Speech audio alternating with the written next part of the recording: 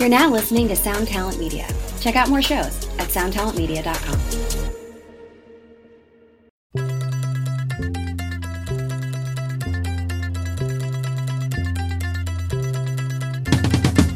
I see the clouds that move across the sky. I see the wind that moves the clouds away. It moves the clouds over by the building.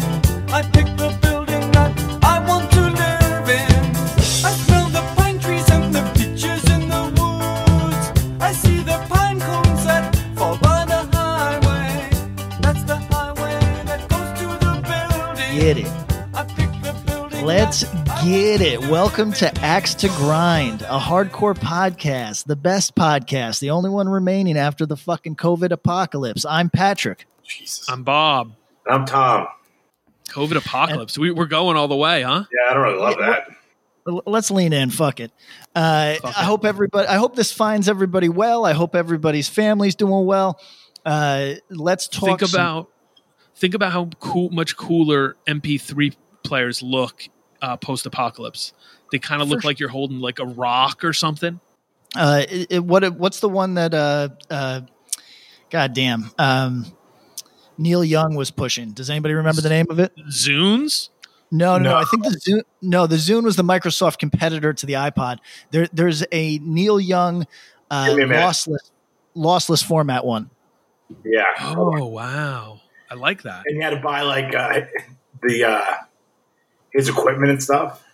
Yeah. So there's actually a receiver that gets advertised maybe on YouTube. I don't know where I saw it, but it's basically the receiver of the future. Is it a Pono?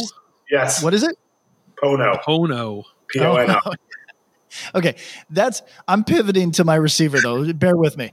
But so this receiver is the receiver of the future. It can basically input any format on the planet and play it from any chord, future chords. You know what I mean? And it is so basic and simple looking that it has that like early Apple appeal where you just want it. And you can't explain. Like I don't have stereo equipment at my house. I have no need for a high end receiver. Like what's a $500 receiver doing for me? But every time I see it, I get sexed up. I love it. Well, so since we aren't doing audio equipment yet, and it's post-apocalypse, so we don't even know if audio equipment exists anymore. We might be able to get Neil Young to sponsor because they're not really doing that great. True, I like that idea. Let's get on old Neil. Pono is Hawaiian for proper. Huh. I like that. All right. Neil, going Hawaiian proper. I like that. Let's talk about our sponsors really quick. Tom, let's start with To Live a Lie. Yes. So my go-to record that I listened to today that I quite liked, and it made a lot more well, I'll get to it. There was no clean way of me saying what I wanted to say. Yes. I listened to World of Inconvenience by our homies Regional Justice Center. Ooh, good one. Number one, the cover is amazing. True. Have you seen it? Like the smoke grenade going into like a cop's like riot gears, like it's helmet. Incredible. It's amazing. Is that a picture? Is that a Mark McCoy? I have no idea. Mark McCoy. I think it's either a photo or a photo illustration. Like, to be honest, his illustration is so good at this point. You can't tell the difference. Yeah, he's photorealistic. So it's amazing. No, but listen to this record. It was awesome. It came out 2018 To Live a Lie. It made sense. Now I know why they're the hardcore kids power violence band of choice. Yeah, I totally agree with that. It makes total sense. It's super good. It's got like a personality to it that sometimes gets lost in a lot of the power violence that at least that I'm familiar with. Yeah. Not everyone's spaz, but no, I thought this record was fantastic. I listened to this, and I also listened to Tired of Everything. Oh yeah, the band Tired of Everything. Yeah, Behind the Blade. I thought that was cool too. Kind of reminded me of Pat's boy. What the hell is the guy's name? Drew Thompson, dude from Single Mothers. Oh yeah. Oh okay. Singing for a fast hardcore band. It was like super interesting. I really liked it. That's cool. Yeah, I love that. Cool. So yes, To Live a Lie. To Live a Lie. Big recommendations on both of those. What were you going to say, PK?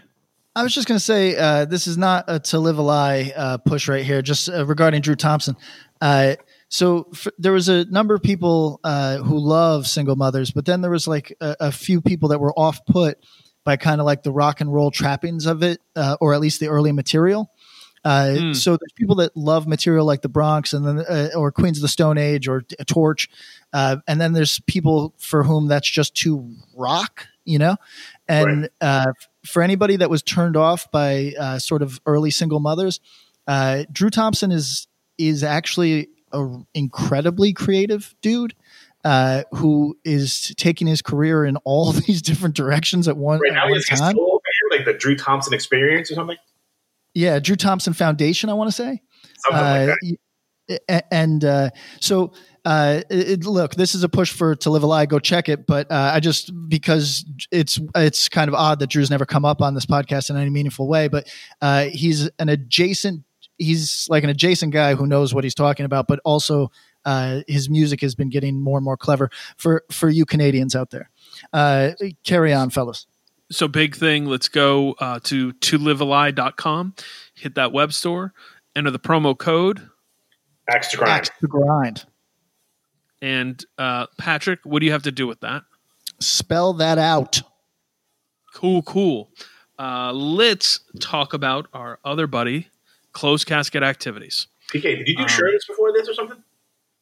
Did I do what? Shrooms? Why? Am I out of control? Yeah, a little bit. A little unhinged. You need someone to like unbuff you? Like, I'm unhinged already? Listen, I am good being by myself. I'm the one motherfucker that's going to survive all of this. Everybody else out there desperate for a hug. I'm like the shrooms are kicking in. That's my concern. Yo, want to hear something wild? I have so much less alone time than I did before. Because everyone's home. It's wild. It's a real trip out. I mean, I'm lucky. I believe that I'm lucky with this because I love my partner and our child like a lot. And so it's really nice. But I also am someone who super values my alone time. And that is at a minimum. It's very odd. Yeah. You get some alone time? Like, are you able to like fuck off and take a walk? Yeah. I've been going on essentially every night after Easton goes to bed. I go on a very long walk, which I called Patrick the other night when I was doing that and was like, yeah, I know how it looks when a grown man walks around in suburbia after dark by themselves. So like I might get pulled over. A cop might just pull up on me because, you know, this is what meth heads and murderers do, but you got to do it. Yo, what would the CEO of Closed Casket Activities do if he found out you were doing shrooms, Patrick? Oh, he'd be very disappointed. I shoot you. I don't blame him. Let's see. You're written out of the will? It would be a closed casket. Yeah, I might not inherit all the any part of the empire. Yeah. Well, we got to keep you in the empire. So what I can tell you, Closed Casket is dropping very shortly. By the time you hear this, they'll be up. A whole line of hoodies and tees, label stuff. It's awesome. Love it. I got sent a preview of it. Really cool. If you're feeling angry, if you're feeling malcontent, if you're feeling like you just need some new gear, get yourself a Champion hood, maybe all-style tee. Go to closedcasketactivities.com and check that out. Also, while you're there, order some stuff. Use our promo code, Tom. Axe to Grind. And Tom, what do you got to do with that? You have to spell it out. Boom. It's a brief one. Do you know why it's brief? I was like, hey, Justin, can I talk about this? No, not yet. What about this? Hold on that. Well, I could definitely talk about that thing, right? And he's like, nah, got to keep it tight. He did say, I could tell you, they just sent 6 new records to press. Jesus. No slowdown. Let me say something regarding that. So that's awesome for Justin. Excited about what Closed Casket has going on. Excited for all the labels that don't have any interrupted production at the moment. But as we said on a recent podcast, I'm feeling for the labels that are getting somehow jammed up by this thing that's jamming us all up right now. Yes. So So be mindful when you order records to be a human being. And if shit is moving a little slower than you anticipated, you'll live. You'll live, my dude. Yeah, you got to relax. So shout out to all the labels. Shout out to all of our sponsors. And, which are Death Wish and Run for Cover, in addition to Live a Lie and Closed Casket. Go support those two. Get some insight on a few of their things. We'll hopefully be propping out some of that stuff soon, too. Cool. All right, let's get to the shits, shall we? What's up, guys? We did the worst possible crossover. Nice time with Eric. It was. We did the overnight drive. Yeah, overnight driver. Your ban from overnight drive has been lifted, Patrick, if you were unaware. Oh, okay. Well, let me just start by saying I wasn't aware I was banned, but go on. Wine drunk Andrew does crazy stuff sometimes. But it feels like, even though we've done episodes, it feels like we haven't gotten the time to just kind of unwind and reconnect. So let's do that about hardcore. First and foremost, Patrick, and I want everybody. We got things to talk about. Let's chime in. Let's round robin if you want. But Patrick, this is one that me and Tom talked on that we would like to hear your opinion on. Which do you prefer, the Breakdown 87 demo or the Raw Deal demo? Okay. I didn't know why I was given this homework assignment. I must have missed where you guys talked about it. Let me say respect to everybody involved. This is no diss. I don't think there's any comparing these two. I think the Breakdown demo is 100 times better. And maybe that's due on some level to production. It just punches, but I think that it punches from the first fucking riff and it just feels good.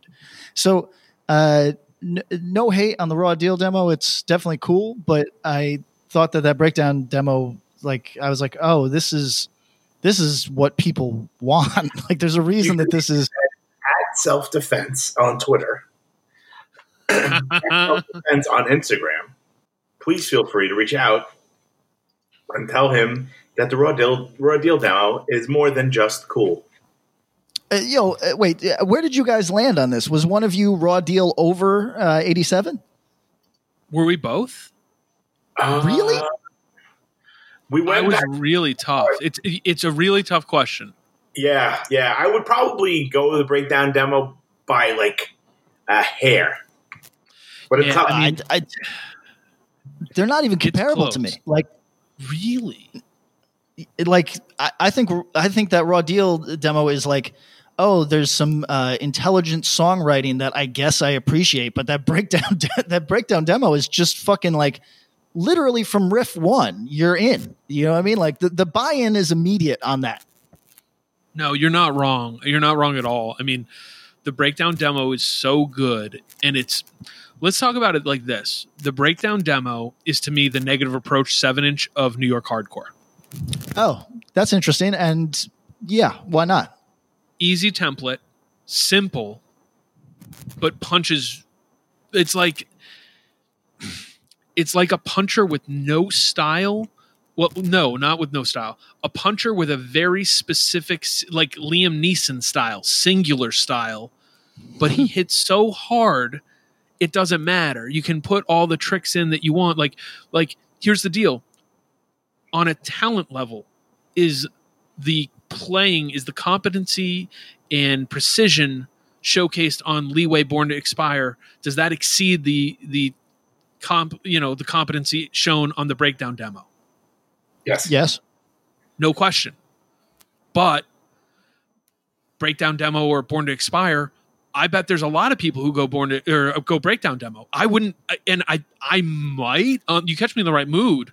You play both back to back. You better hope that Born to Expire comes on second, because the Breakdown demo, you play that after just about anything, and it just feels like you're getting punched in the face. Yeah, I think we talked about it. I think my argument was Breakdown 87, excuse me, is their high point. Well, I think, in my own personal opinion, that Brightside is actually better than the Raw Deal demo. Yeah, I think that's where we got to. You're right. That is where we got to. If I remember correctly, yeah. I think you're totally right. Raw Deal demo is so good though. Like, I think that what the Raw Deal demo shows is like what they're gonna do. Breakdown, like, could they have even done a record after that captures that energy? I don't know many bands who have. Yeah, I mean, and I think those are literally the two best demos in hardcore history. Oh, that's a great question. Maybe the Cro-Mags demo. Maybe Cro-Mags demo. So all right. So before anyone starts any brackets, that's a future episode for us. Best hardcore demos. Let's handle that, please. So, all right, let's think about this really quick. Best hardcore demos. You heard like this band is, were like acknowledged demos. Like, yes, Minor Threat had some demos that got released like 10 years ago. We're not talking about that. Like demos that are acknowledged, like Breakdown demo, Raw Deal demo. There's a couple New York demos that get talked about. The Crackdown demo. I'm trying to think of some of people shout out the Floor Punch demo, shout out to Right Brigade demo, but everyone knows those demos don't compare to Raw Deal and Breakdown. Yeah, I mean, the dudes in those bands would say the same. Yeah. If you told the dudes in either of those bands that you think their band demo holds up to Breakdown and Raw Deal, they'd say thank you, but do you need bus fare to the insane asylum? I mean, Porter would literally look at you disgusted and probably walk away. Right. The 2000s, there were some demos. The Locking Out scene had some good demos. All right, this is a good question. Let's get your best demos. Send them in and we'll discuss them. We'll break them down. I like that. Pat, you didn't feel much warmth was it just because in comparison to the Breakdown demo, you didn't feel warmth towards the Raw Deal demo? Yeah, otherwise, on its own merits, it's fucking sick. But I don't think there's any comparing them. Interesting. I'm a little. I mean, I guess I shouldn't be. You like Killing Time, you like Raw Deal, but you also have this weird soft spot for Breakdown. Yeah, I think you're kind of a mook. You're a low key mook. And Breakdown's a little bit more mook than Raw Deal and Killing Time. Well, I also have a very slight dude that's shouldn't be in any mosh pit at age 500 anyway. I got a thing for heavy riffs. If you give me a fucking a real fucking beater, I'm in it. That's true. You do like a heavy riff. That's no lie. All right, not on heavy riffs, but also a conversation that somehow came up randomly, Tom, when we were talking on a recent episode, but unbeknownst to you, when Dave and I did that Black Flag rank 'em had come up and we went serious on, which is Circle Jerks Group Sex versus Black Flag Damaged. Oh. So where do you fall on that, Patrick? Do you have, what's your level of familiarity with both those records anyways? The Black Flag record, much more familiar. The Circle Jerks record, I probably have not listened to since I was 20. Give me a reason for that. Do you know? To me, Circle Jerks is goof nugget shit. I don't have any interest in that at all. I don't like early Black Flag in any real way. I can see the merit in it. What's that? It's because Keith Morris? Probably, yeah. I think I'm not trying to disrespect a fucking legend. I wish him the best of all things, but there's nothing about his work that has ever appealed to me. You're not an off guy? Nah. You're gonna be playing next to them probably over the summer sometimes, so you better be easy. Yeah, I know. You put me in a position. I know. I honestly, if Keith Morris comes up to you on some shit about you said on a podcast, it's COVID-21. You know what I mean? It's fucking beyond the pale. Who cares? To watch Paco get his ass kicked by a 72-year-old with 3 dreads would be fucking amazing. All right, what's more offensive? Here's what I'll say about this: if you're over the age of 52, I'm just putting my hands behind my back, and you're welcome to do whatever you got to do. You know, that's what it is. What's more offensive? The last Black Flag record, which is Black Flag, What the, or Off just existing? I think what does more. Yeah. Listen, I think Off has some cool bass playing. It could be cool if it wasn't what it is. But The other thing has an emoji. What's that?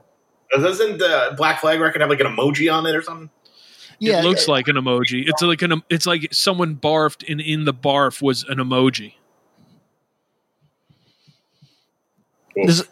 So everybody, that long pause wasn't some. I'm leaving that. Sometimes I clip long pauses. I'm leaving that long pause. Please, because it feels so appropriate. It's literally that's all that needs to be said about it. All right, so back to it, Pat and Tom. I want to get yours because I think you have a lot more to say on this.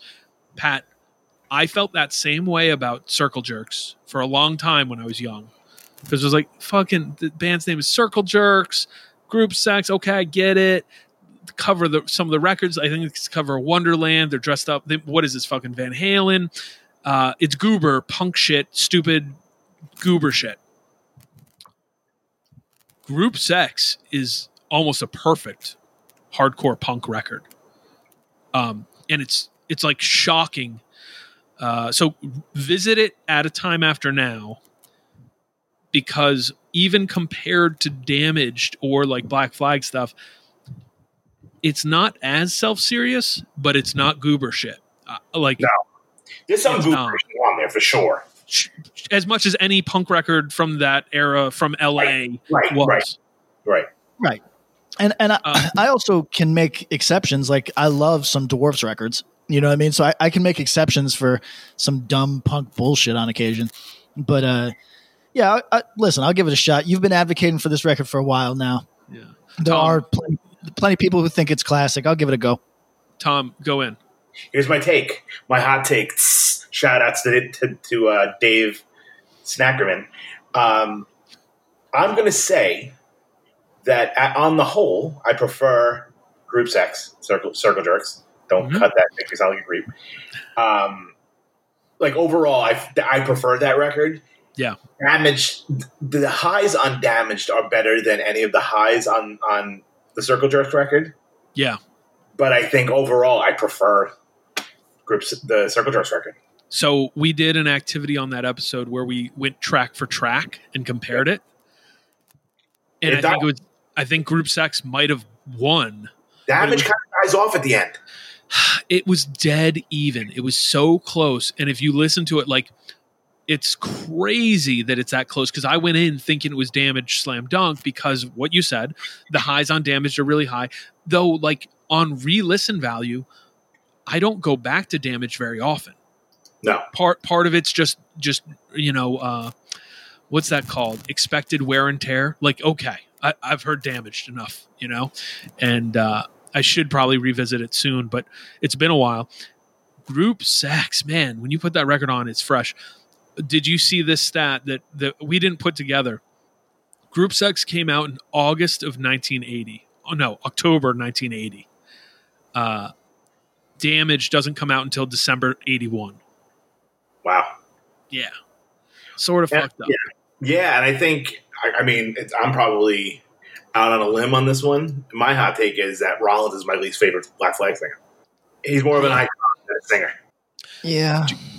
Do you? I'm a Rollins guy, but I can see why. It's difference in personalities, and like the shift is so interesting. I don't think I could really picture, and despite you can hear someone else sing Damaged, but when I think of that, like, Rollins is the dude singing Rise Above. You know what I mean? I can't picture anyone else doing it the way and the way it is in my brain. What about Rollins Band? Are either of you familiar with any of that material?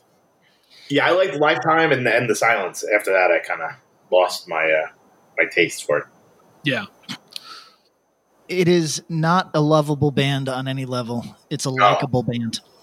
Intentionally. Yeah. Yeah, Trenton. Pat, I think they're a good one for your They Feel Distant commentary. Yeah, for sure. They're the most arm's length at closest. Yeah. Okay. So with that said, do either of you have, and at some point we'll do this, but people really like the Black Flag thing. What is your favorite Black Flag record? If you have one. If you don't, say why. I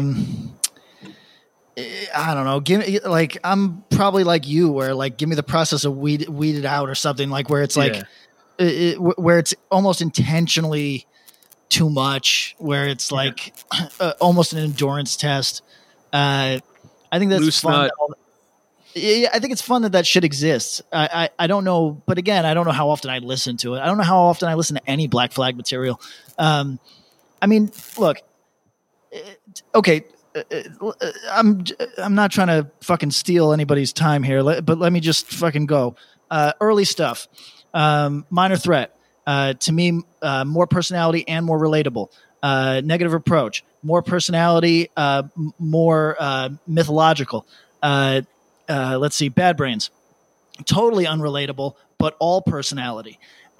So when it came to like early stuff, to me, Black Flag always was in the rear, always. Mm-hmm. And you could say that there was plenty of pioneering material there, but I'm talking on a lyrical level. I'm talking like so much of this stuff feels template because it set the template, but it's pretty fucking on its own merits. It's pretty fucking dull to me and never connected. So give me the stuff that is just pure self-indulgence, guitar masturbation of a dude that was taking himself way too seriously, and I'm game for that. And Rollins, of course, it comes off like the biggest blowhard that seriously ever walked the earth, and I don't know how anybody during that time, I'm not speaking about him now, I'm not sure how anybody during that time could have tolerated being in a room with him, but there's something to be said for that, and I think it's all interesting and not fun. I think that's a decent way to put it. Is it's not too fun. There's a lot to be said about that. I think to get invested in Black Flag, you have to almost decide to and really invest yourself into it, because you're right. There is a lot of stuff that doesn't jump off the page. The mythology of it is interesting, but also can come off flat. And I wonder about the difference between what it was like in the 90s getting into Black Flag with the whole Henry Rollins angle. Like the Black Flag story was told through Henry Rollins' weird sort of masculine kind of like bleeding eyes, warrior poet shit. I don't know if that's relatable to anyone in 2020 the way it was. Like, in 1997, like that was like, oh yeah, okay, yeah, So Tom, go ahead. This might be a poser answer, but I don't give a shit because I wasn't around for it because I was 5. I'd probably my go-to is Everything Went Black. Yep. Just because that kind of, I actually love Keith Morris, Ron, Chavo, whatever, and Dez equally. You know what I mean? I think they're all great. I kind of like, they lost me when they got better. It's so interesting because I think there's a lot of people who do. But so here's the question for both of you. Does Black Flag technically they get better, right? Like theoretically, I'd say they technically get better. But songwriting, I think they might get more formulaic post-Damage. They lose some of the urgency in a lot of the material. And I'm saying this as a dude who's straight up like, I love Loose Nut and I love Who's Got the 10.5 the live record, because I think that's the record that like pulsates personality as opposed to the studio stuff, which is all flat as shit at that point. Right. But like Nervous Breakdown, Jealous Again, all the Everything Went Black stuff up to Damaged, there's a lot of at least urgency and like songwriting stuff that's interesting. Once you get past My War, there's a lot of noodling and scaling. Right, which is what a lot of bands took from them as much as the earlier fast punk stuff. 100%. And so I think it gets lost where you get this split where there's a lot of the like I think there's a lot of people who pay lip service and say, oh yeah, we like Black Flag. And with rare exception, they like the bands, the punk bands who say, yeah, we're like early 80s American hardcore like Black Flag. What they really mean are 10 other bands that aren't Black Flag, but they like Black Flag. And it's fun to say that. You know, it's more fun to say that and note that than say like Gangrene or something else. But then the bands who actually pull from them sonically all lean to the later era stuff or the heavier stuff. There's a band like Blast who kind of pulls both, but most of it, you know, most of the bands who actually pull from Black Flag are almost on the heavier or metal or stoner rock shit. Right. I mean, that created its own genre. Yeah. Caius and those bands wouldn't exist without that version of Black Flag. No, and that's you know, I go in for a lot of that stuff, but has there been a band with a weirder kind of history than Black Flag? No, I'm while you guys were talking, I was curious I was like, do I really like Jealous Again or do I not? And so I went to just like take a look, and I was like, and it You're got like, me. oh, that song White Minority, like it. Yeah, I relate. No, it got me reading the history of it, and I just skimmed the history of it, and it is fucking insane how much went down during these sessions. It's incredible. I mean, I don't know if there's another band that had that kind of insane, just going through all those people and like, I quite honestly, I mean, I'm not that stoked on like late 70s, early 80s punk before hardcore kind of stuff. I mean, these bands are sort of like, I mean, Black Flag's a hardcore band or whatever, but sure. Even like the crossover of like, what version of, Wasted do you like? Do you like the Black Flag version or the version that Keith Morris took with him or did first, or whatever, with fucking Circle Jerk? Like, there's so much like crossover too, which is weird. Yeah. There's so much intermingling and kind of weird stuff there. When Black Flag goes off the rails, it really goes off. Patrick, on a purely production level, listen to the studio album Loose Nut and then the studio album In My Head and try to think of any other bands who did production like this. It's the thinnest, weirdest guitar sound. Like it makes like the Revolution Summer's DC stuff sound bulky and thick. Like it's just so it's paper and it's so odd and it's clearly a decision. Right. Well, so I'm not sure. I'd have to read up on what Ginn was thinking, but I think he became like an advocate for hearing every note rather than feeling the shit. And like, that's a very weird thing. I think maybe he was like just too into fucking Dead bootlegs or something. I don't know. It reads like, you're right, like a decision that nobody should have made, like a very conscious decision that nobody should have done. And when you listen to the big takeaway for me, if you want to discover Black Flag, as those shirts say, listen to Who's Got the 10.5, because you can hear the heaviness in the guitar, and it's ripping, it's shredding guitar. There's still like the weird noodling, but it makes sense in a punk band format. And you go, oh, if they had recorded the guitars, like if a band went in and recorded this the way a band would typically, or a metal band would, and using the effects and production stuff, those records would be ass beaters. They would just be so heavy and just rough, and there'd still be all the technical shit, but he decided to go in this, it's like prog thin, like the only things I can think comparing it to are like Yes or Rush, or maybe there's some other weird prog 70s rock, but then put through the lens of like, oh, I also like some new wave. It's just so odd.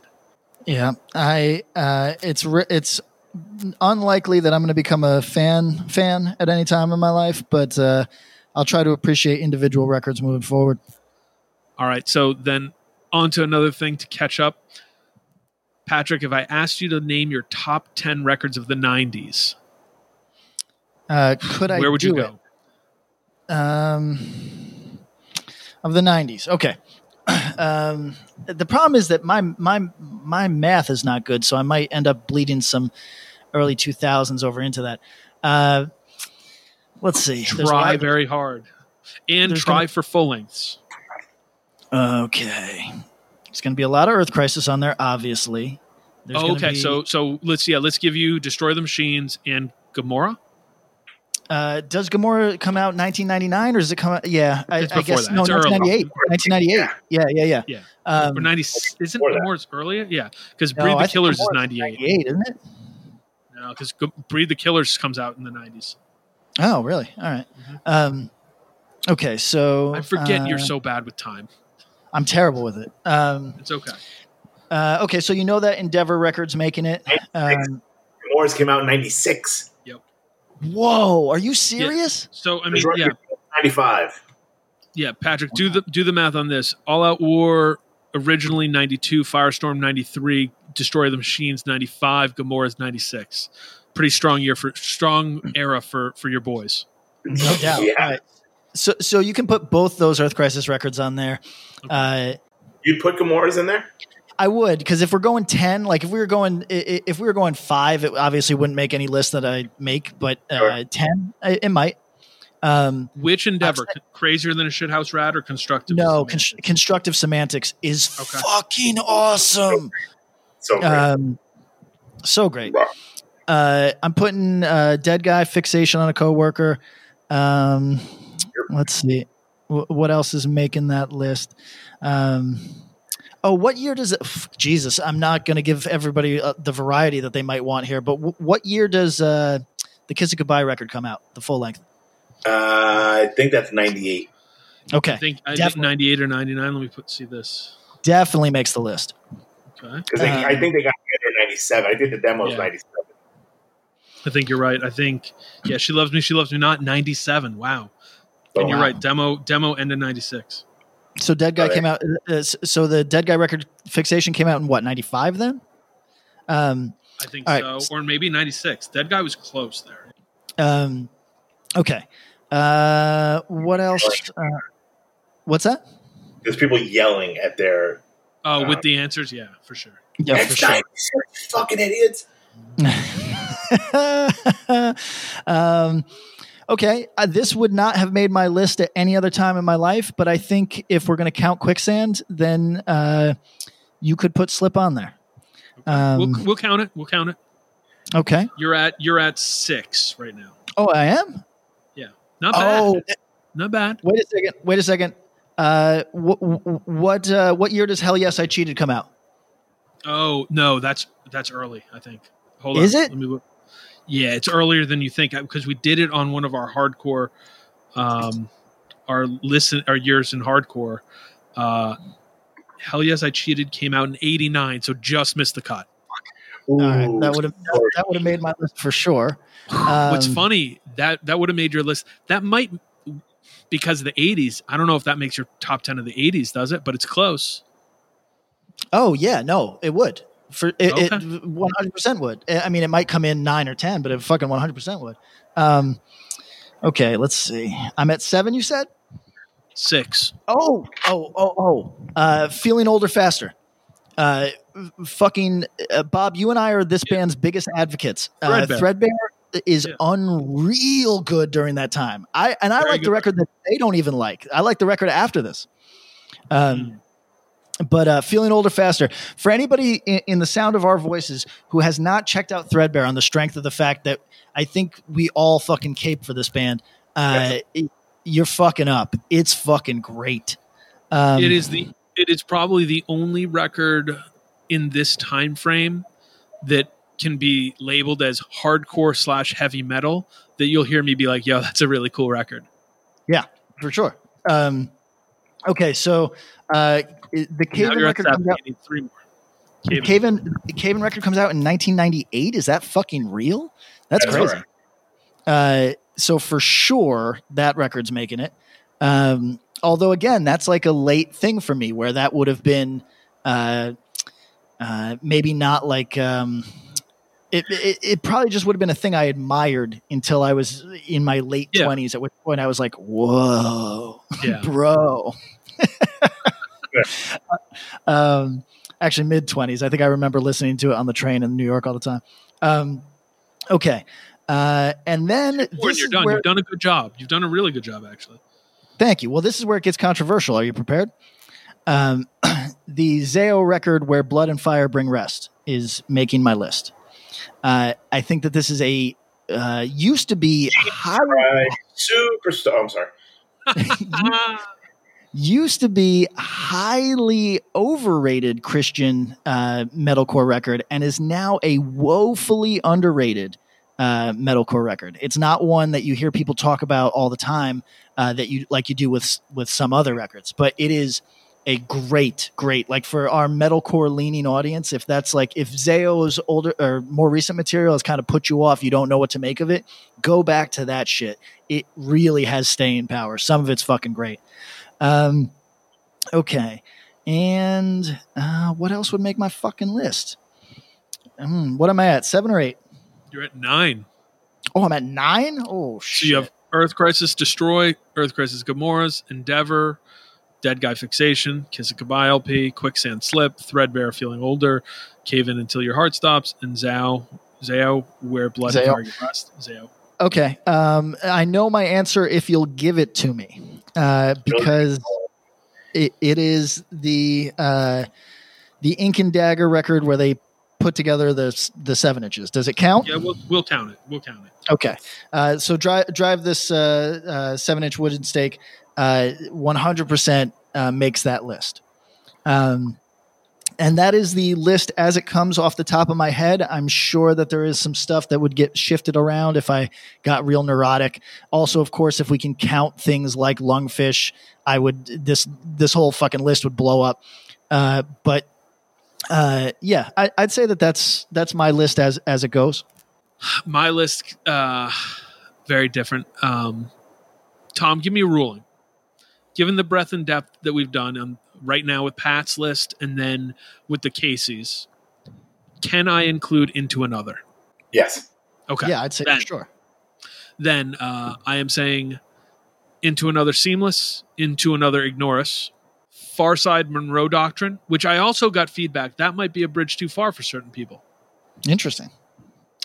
Death Threat, Severing the Last Barred Window, the one-word Death Threat, which I had a hard time putting on this list because I associate it more with the 2000s, but it did come out in 99.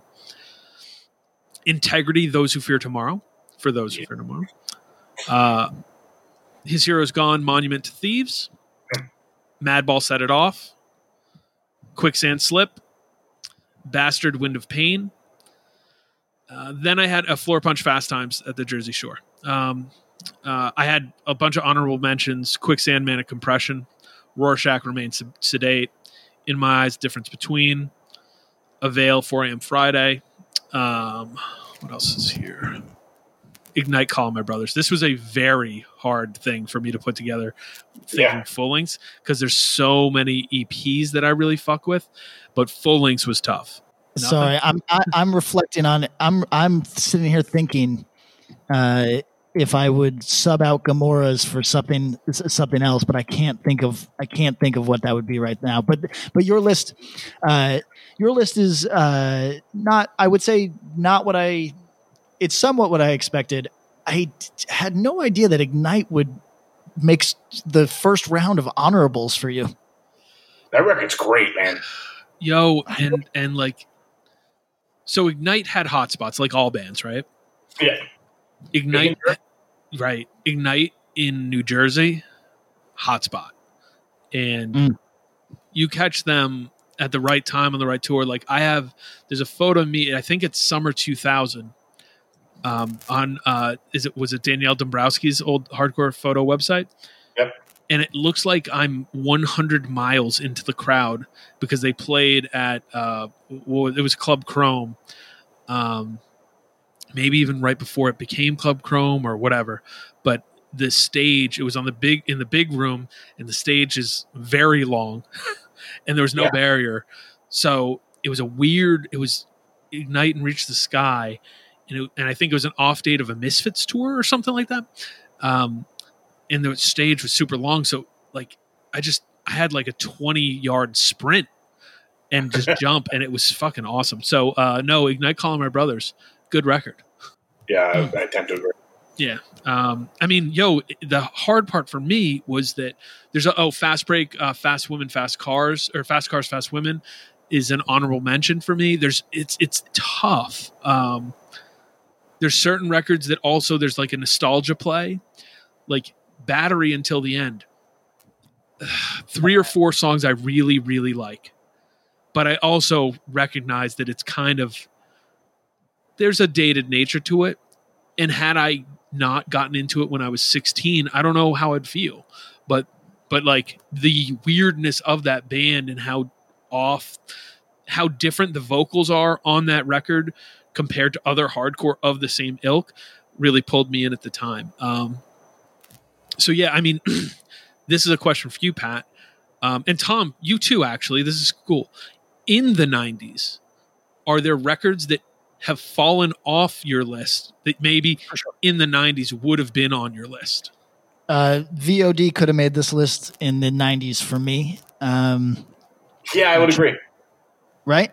Like, really, like, we kind of, in some, I don't know if Tom does, but in some weird ways, I think VOD gets low rated on this podcast because maybe to some degree they played themselves or carried themselves in such a way that You're off-putting. Say again? They were off-putting. Yeah, for sure. Yo, can I ask this? This might be the only, I think there's a slight regional and then age thing. VOD wasn't a thing in my town with my friends, you know? So like, I didn't know they were a thing. Yo, dude, like them on Long Island, like there's never been a local band, like a local hardcore band that was that big at one time. Like, no exaggeration, we went out to their Long Island record release show for the 7-inch. And like Madball opened, there was literally 2,300 people there. Yeah, yeah. Like people like, so it was like the Silent Majority dudes and all those, and Millhouse people and all these different men, like guys and girls that ran the venue. They were literally like going through the line and picking out people that they knew and making us be security. like everyone, all hands on deck. Like people were like turning over porta potties. Like, this is fucking crazy. And it was one of the most. I mean, so like they were, but I mean they were big in like. I mean, well, Middlesex isn't really that close. I think they did do good in New Jersey, but you know, parsed New Jersey scene. And I was on the younger side back then too. You know, like they just weren't in the world I was in. But I mean, yo, Pat, the way you talk about them, the way on the Overnight Drive episode, Andrew and Hans both nodded at him like, "Oh yeah, of course VOD." You know, like they were. It's funny how much they had a rim. I think if anything. Axe to Grind does a lot of VOD talk, and I never expected that. Yeah, I mean, those demos and that 7-inch and stuff are fucking. Even that first record, the second record's even better. You know, Bob, do me a favor. Yeah, try the second record. Okay, it's called. Yeah, I was gonna say. Is that from Bliss? No. It's the one before that. It's his face because he got $150 at a club, and it's his face on it. Holy shit. Everyone's yelling at it. Is it Still? No. It's not the one with the green fucking drop, which is the worst cover ever. Resurrecting Reality? I love it. That's the one that Resurrecting Reality was the one that was on Crisis. Crisis, right. Imprint. You might, it's not as like VOD as you may remember. Okay. All right, I am going to listen to it. I mean, here's the thing. I may not have heard them since the 90s. You might actually kind of dig this record. Okay, I'm going to listen to it. We'll report back. Maybe next episode. I'll put a note down. VOD reconvene. There you go. Tom just helped me out, by the way, updating my list, kicking off Gomorrah Season Ends, adding Life of a Spectator. Yeah, that's a big one. But also, we don't consider Leatherface is something else, right? No, I mean, if Into Another counts. Yeah, you can count Leatherface. If I can count Far Side and Into Another. Oh, yeah, I feel so close. Stupid not to. Mm-hmm. You know, so I go to bed quick, right? Like it's rare that I'm like staring at the ceiling, like anxious or any of that bullshit that a lot of people go through. But before I went to bed the other night, I actually just sat there looking at the ceiling going, Jesus Christ, Leatherface is good. This was my thought. Like I hadn't listened to them all day. It wasn't like a thing, but I was just like, holy God.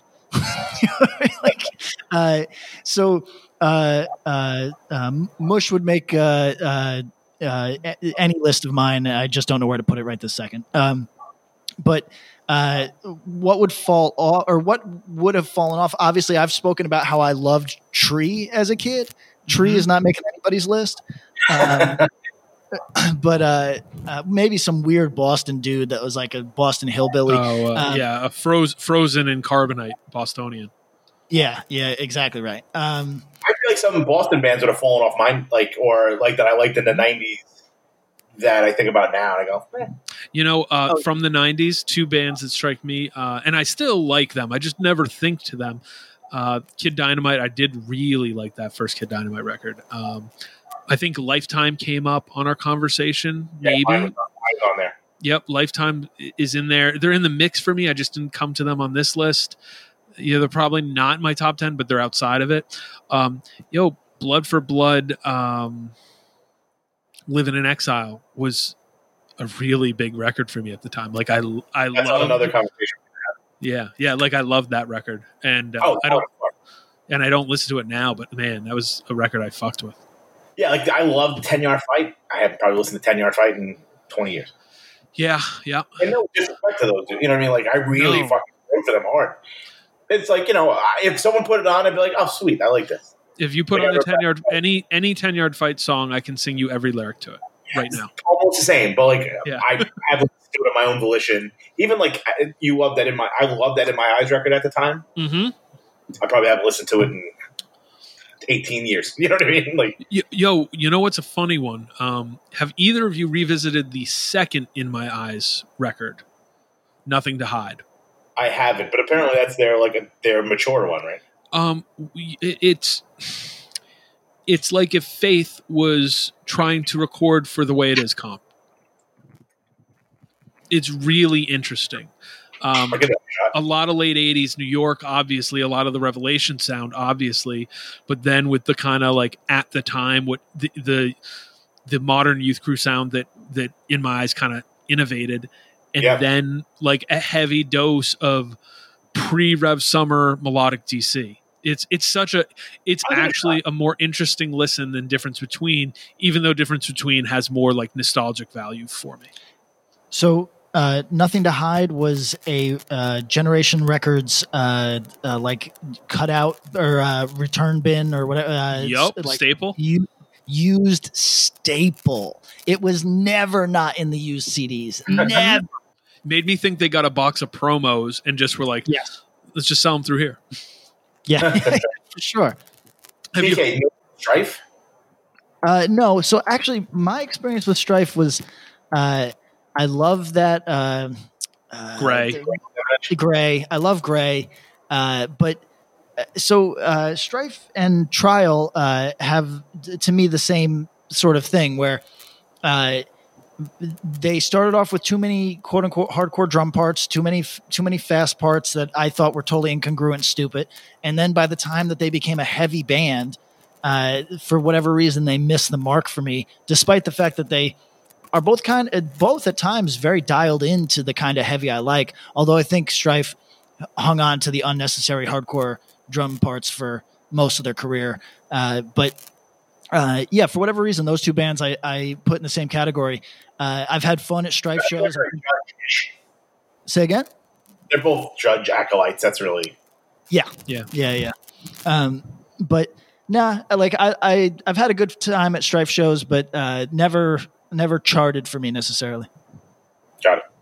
Oh, god damn. How is 108 not making my list? All three 108 records make the fucking list. You go. Every 108 record could make the fucking list. Come on. Holy Names making your list? Yeah. Oh, so, okay. Let's talk about that. Things that have fallen off. Holy Name would have made my list 4 times over when I was a kid. Now I listen to Holy Name all the time when I was still in high school. Yeah, fucking great. But now Songs of Separation is obviously a superior record to Holy Name, although Holy Name, like, I don't think that there's listen, people can have any fucking opinion they want. I think that the actual track Holy Name is a pure head walk fucking it's perfect. It makes you want to stage dive, makes you want to go crazy. It's a fucking great song. But yes. The record's uneven. Songs of Separation is better, but Threefold Misery as an adult is fucking unreal appreciable. Like you could just listen to it and appreciate new things about it each time. So, Pat, did you listen to that YouTube thing that I sent you? That 108? The thing that we were trying to figure out if it existed, that it did exist? Oh, yeah. Mike Shaw sent that, and I was like, oh, shit, this is exactly what I was trying to fucking conjure up in the recesses of my mind. Yes, and you were correct. I did not know that existed. What I thought was from the band directly. I remember getting it at Rev and being borderline shocked. Like, wait, what? Like, I couldn't believe they had recorded new material. And then was kind of how we spoke of New Beat from a Dead Heart, but like it was even more shocking hearing that because it was, like you said, straight from the band. And when I got it, I was like, oh my, wow, this is good and feels vibrant. Yeah. It's for everybody that doesn't know what we're talking about.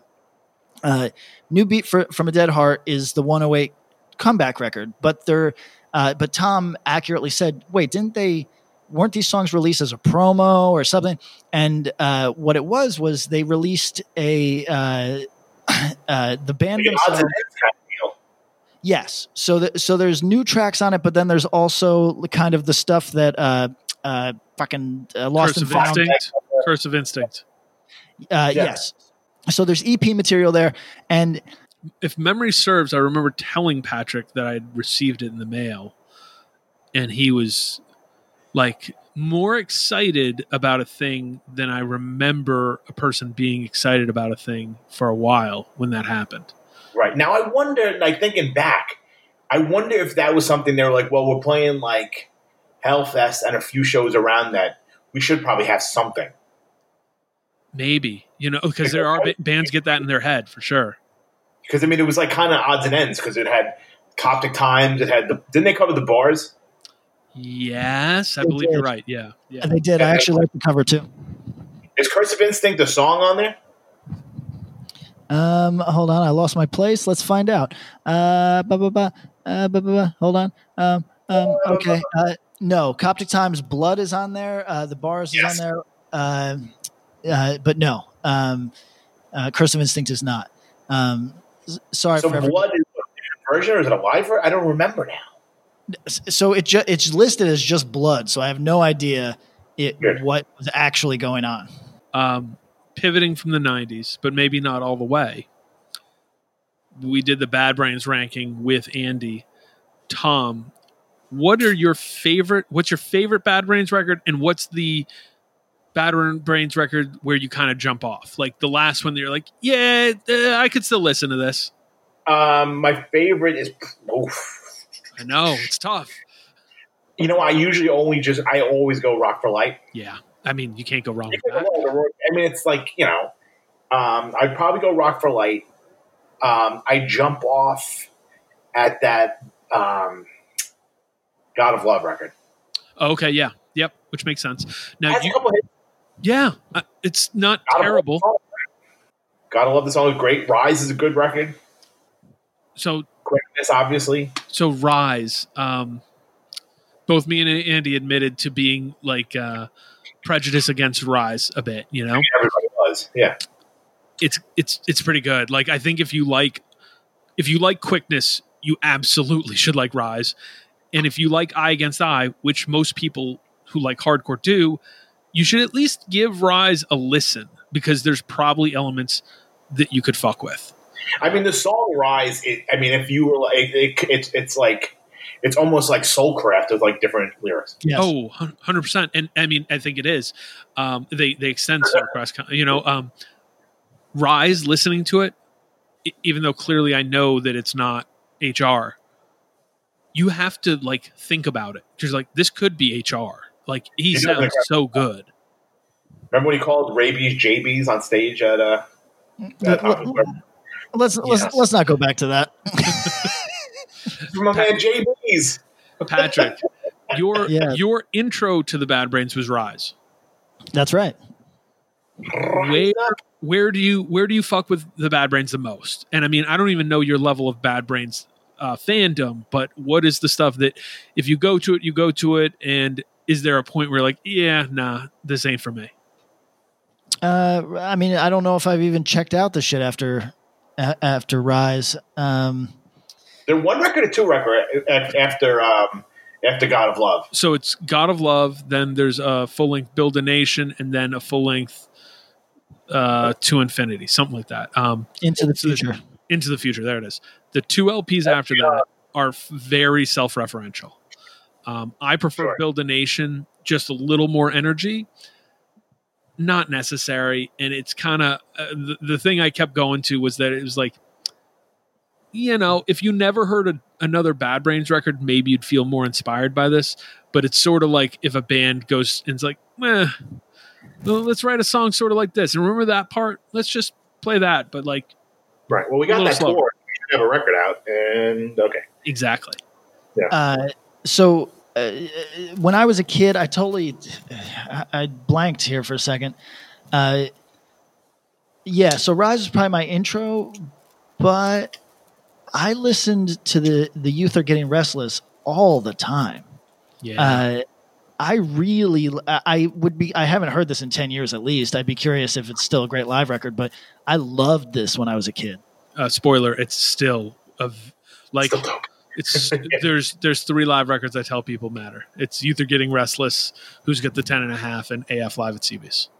Like 3 live punk hardcore records. I just fuck with those. I love no Liveage, huh? Even though it's a fake live record?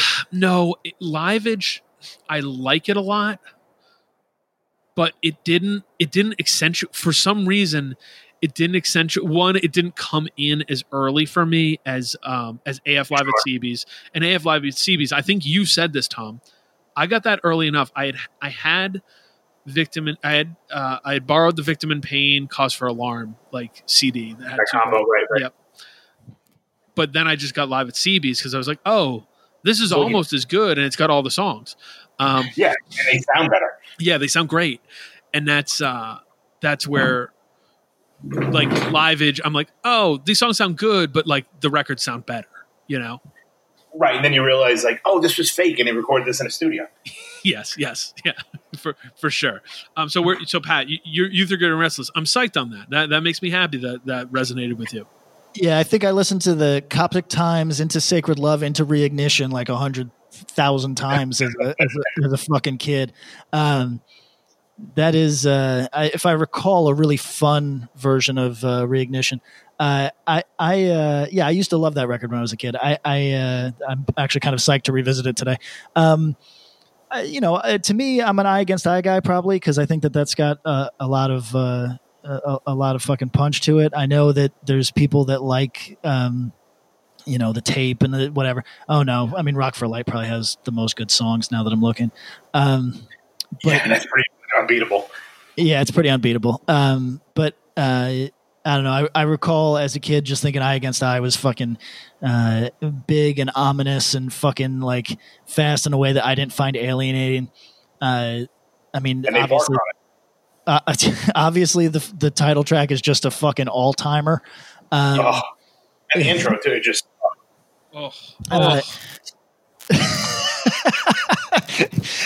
This is where I think we're either the most alienating or the most relatable, and I don't know which one. I think both. I think people, especially when we talk about the shit that we really like, and we just resort to being like, like having a good sandwich. Yeah, we're just a bunch of heavy set Italians talking about the meal last night. You know what I mean? Hey, dude, that fucking brush hole. Oh. Tom, you were asking me what are my thoughts on Quickness? Yeah, I feel like that is not their shine. Some great songs in there, but I don't love that record. So again, this was the segment where it was like both me and Andy admitted prejudice against it. And if you asked 18-year-old Bob about Quickness, I was quick to say, fuck that. It's garbage. Who cares? Yo, it's good. It's good. It's got tracks. It's where they start cruising into an area where it's like groove metal, but not groove punk metal. I don't know, some weird hybrid. If you want to know the person who pushed Quickness to me, who I didn't brush off, it was Chris Weinblatt, who we were talking at some CB show, and something came up. He's like, "Oh, do you like Quickness?" I was like, "Nah, man. I love Eye Against Eye. I like everything before that, but I don't. Quickness is where I drop off." And he was like, "Yo, it's a great record." He's like, "If you like Eye Against Eye, you should really like Quickness. You should check it out and give it an ear." And I think I did after that, and still didn't totally click. But then years later, I went back to it and it really clicked. So shout out to Chris Trips. So I'm reading this. Pat will get a kick out of this. Which this sentence blows my mind. Since vocalist HR and his brother drummer Earl Hudson were unavailable for recording sessions, Quickness was originally recorded with Taj Singleton on vocals and Mackie Jason on drums before Quickness was ready for mastering. HR returned, rewrote the lyrics, and overdubbed the vocals for Quickness, replacing Taj Singleton's recorded vocals and lyrics. Let's talk about a very strange timeline that was diverted there. That's true. And then the dude from Faith No More was in the Bad Brains too. Mm-hmm. Yes, that's right. The OG singer. Can I read a bit of poetry to you guys? Please. Serenade us. This is not the first time a man has asked me if he can read me poetry, though. It's not the first time a man from Albany has asked to read you poetry? So I had a guy from New Orleans read me poetry. Oh, okay. I was referencing your story. Yeah. Oh, second time. Well, one was Phil and one was not. All right, Patrick, start over. Sorry. While the world is deaf to viral terrorists and the thrashing of the cabal and a blaring false flag in motion, they tick-tock and drone on about needing their nails done. Hashtag get woke. That is a tweet. So I just closed my little Discogs that I was going down something, and that is the Twitter was on top, and that's a tweet from Jenna Jameson. Wow. Whoa. So Jenna is kind of, I feel for her because while I may not agree with her staunch anti-vax conspiracy sort of mind going on, it must suck to be saying something that is relevant and meaningful to you, and for the people that disagree with you to just jump in and go, "Why don't you suck some dick?" And it's like, yo, I'm saying something here. Yeah, like this makes sense. Right, like what I did for a career 15 years ago is not germane to what I'm talking about. And so I follow her with this weird sort of like, I think she actually started following me when I pretended to be an anti-vaxxer for a week. And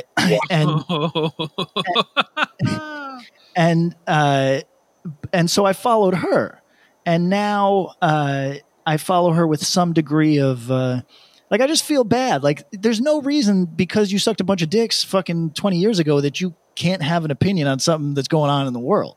You know what I'm saying? Like it's not like you were like a fucking war criminal and now you want to talk about the fucking Nobel Peace Prizes or some shit. You're talking about an unrelated topic. Just let the woman get it off and argue on the merits of the thing. You don't got to throw it anyway.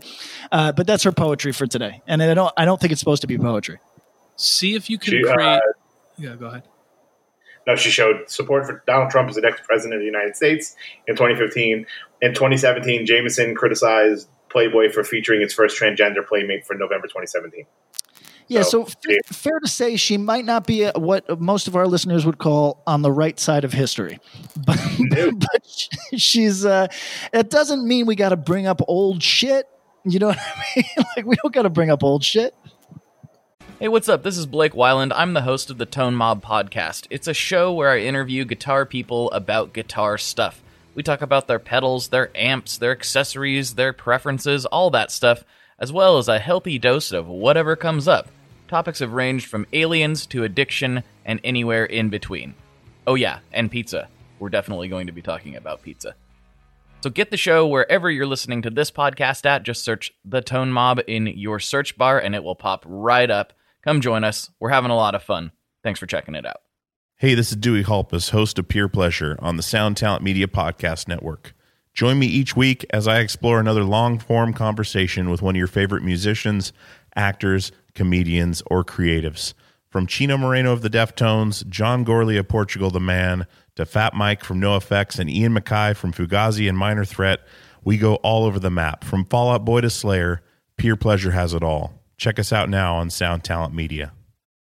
Ever wonder what a punch from Elton John feels like? Or how you'd cope with having turned down the chance to be in Nirvana? Or what signal Keith Richards gives when he wants you to get the hell out of his hotel room? Fans of Too Much Effing Perspective don't have to wonder, because they've heard these exact stories and a jillion others on our podcast. I'm Alex Hoffman, former tour manager for Radiohead. And I'm musician and comedy writer Alan Keller. On the TMEP show, we get guests like Nancy Wilson from Heart, Jeremiah Freites from the Lumineers, and Modern Family's Julie Bowen to tell us things they may have only shared with their therapist, clergy, or a TMZ stringer. So join us on Too Much Effing Perspective. That's EFFING Perspective.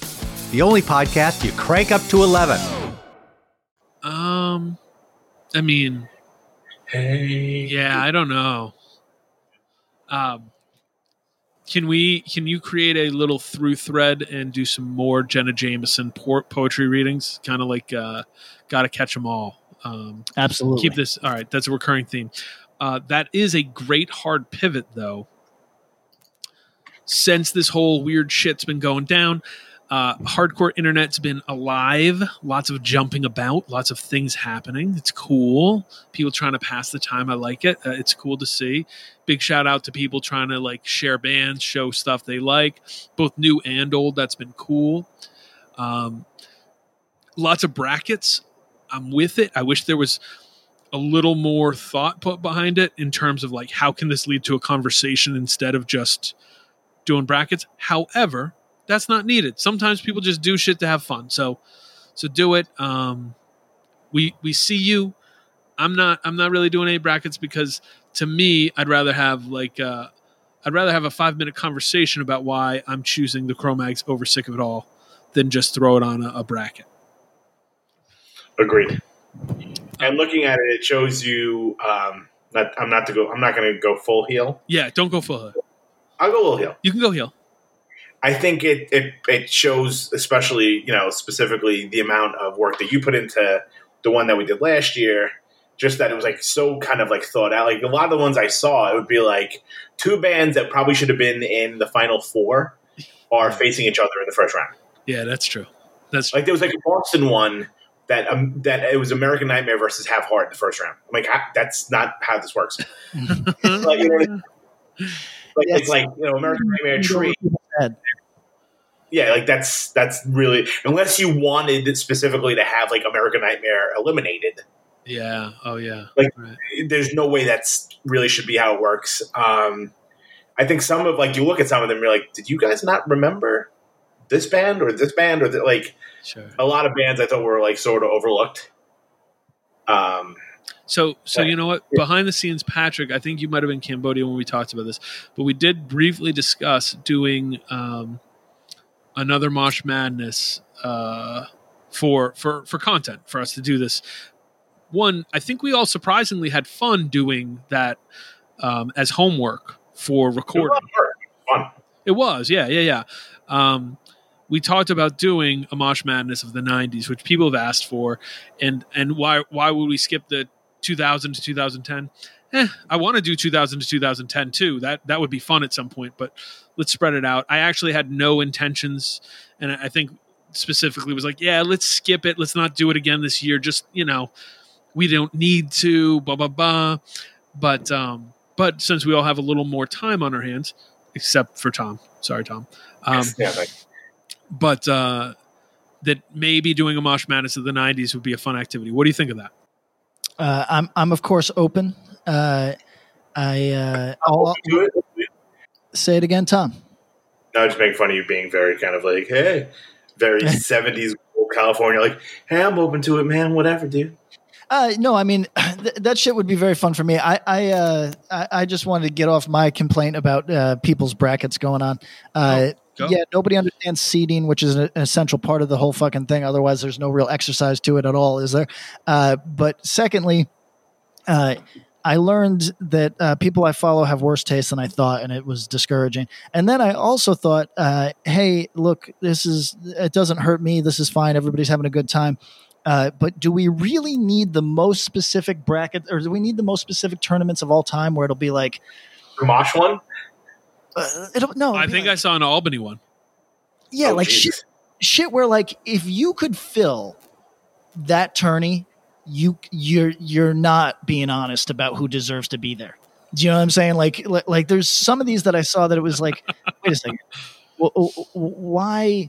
This would be like, like the NCAA like opening up to like.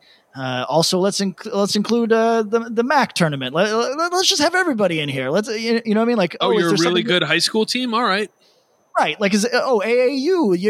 Is there something going on in Canada? Let's have them play. Like it's just like, come on, man. Like there's a reason that some things are not as encompassing as you would like, and that's just what it is. So this is, I mean, we're being super unfun here. I'm actually with like the brackets. I'm glad because I've seen people doing them who I didn't anticipate to see that, and that's cool. Like that part was really cool to me. It was like, oh, you have thoughts on this? That's fucking cool. I didn't think that. And it was, so that was actually really cool to me. And maybe inspired a few people to listen to stuff. So all this like caterwauling by us, we take shit serious. We fucking do this podcast every week. So have fun, but there's no harm in it. Yeah. No harm. That said, if you ever copy it again, we're coming up.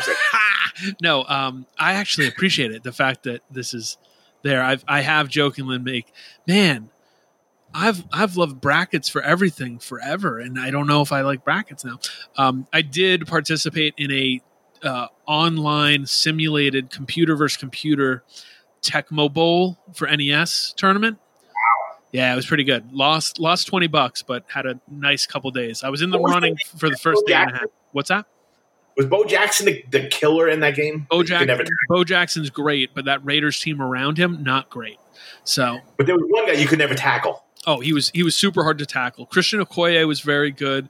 There's a couple other beasts, but it's mostly Bo. Bo's really good. Knows? But so we're thinking about doing a Mosh Madness. You're getting a little on-air production. Because the other side, the only real complaint I have is that record to record, there's stuff where it's like, okay, if you ask me, Bob, Cro-Mags are sick of it all. It's Cro-Mags. Every day, all day, every week, every minute. However, if you say, Bob, Cro-Mags best wishes, or sick of it all, blood, sweat, no tears, I have to think about that. I have to listen to both. I have to really think about that. So we're going to do a 90s hardcore one. We'll see if we can put together the list. We have a partial list that was generated. And so think about that a little bit, guys. I want to have it be pretty well represented. And we will maybe draw some lines. Like maybe there'll be a bracket. This will be cool. How about this? What if one of the regions is the adjacent region?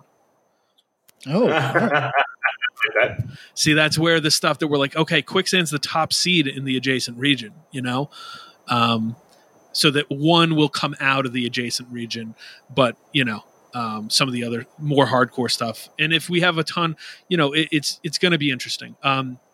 This is my question for both of you. In the last one, I think we included a couple in the 2010s one. I believe we included a couple of EPs. Do we do that for the 90s and try to do mostly full lengths, or do we let it open? That's tough. It's hard to compare an EP and an LP. Right, because you know what? Like, if you think of like all like good records, right? Like, this is a good record. If you narrow that down to 4 songs. It's a then it's alongside fucking the Burn 7-inch, or whatever. Like if you don't have the 7 other stragglers bringing it down.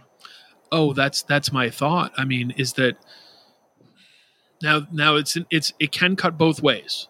There are bands who are more suited, especially in the 90s, for an LP, and then there's bands who like. That Threadbare record, is that an LP by length? Maybe, but it's only like 6 songs. Yeah. Right. So we're going to do mostly full lengths, but we'll consider exceptions. For example, that Ink and Dagger Drive the 7-inch. We'll consider that as an entry with the 2 7-inches. Yes. You know? Okay. We'll kind of keep it. We'll try to, because, yeah, and we'll play it by ear. And if you feel strongly one way or the other, hit us up. We can discuss, and we'll see what we want to do. Will it be 64 or 32? We'll see. We'll see what the talent pool looks like for the 90s. Because part of the fun in doing this, in the back of my head, was introducing and people discovering, and to be honest, us discovering or rediscovering records that, had it only been 32, maybe we wouldn't have caught the way we did. Sure. Right. I mean, that's the whole point of this whole goddamn exercise. 100%. So shout out. Yeah. For us, for them, for everybody. Exactly.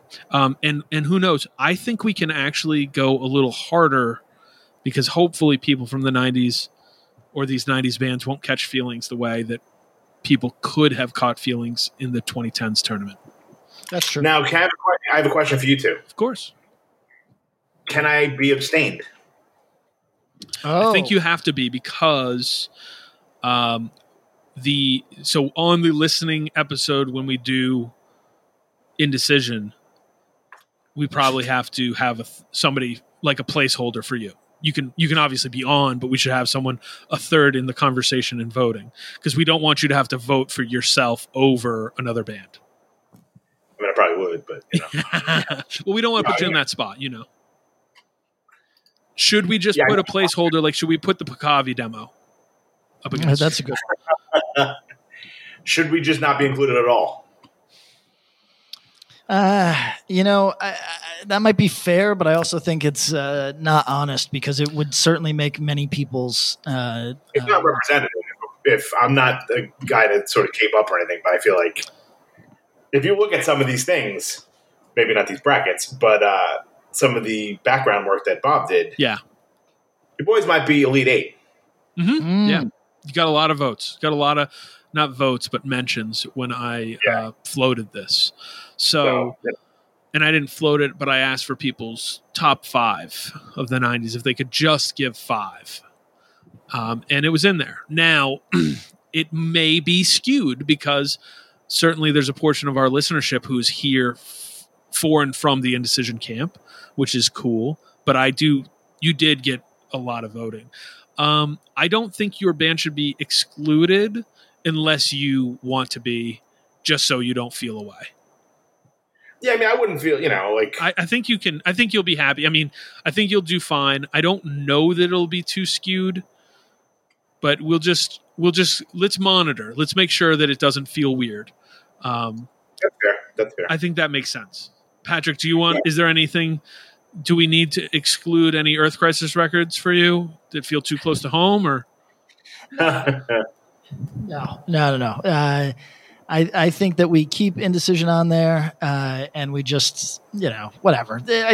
So Tom should have the ability to vote for himself, I think, but I understand. Your president can vote for himself. That's right. I think it's okay if we go the other way too. Okay, cool.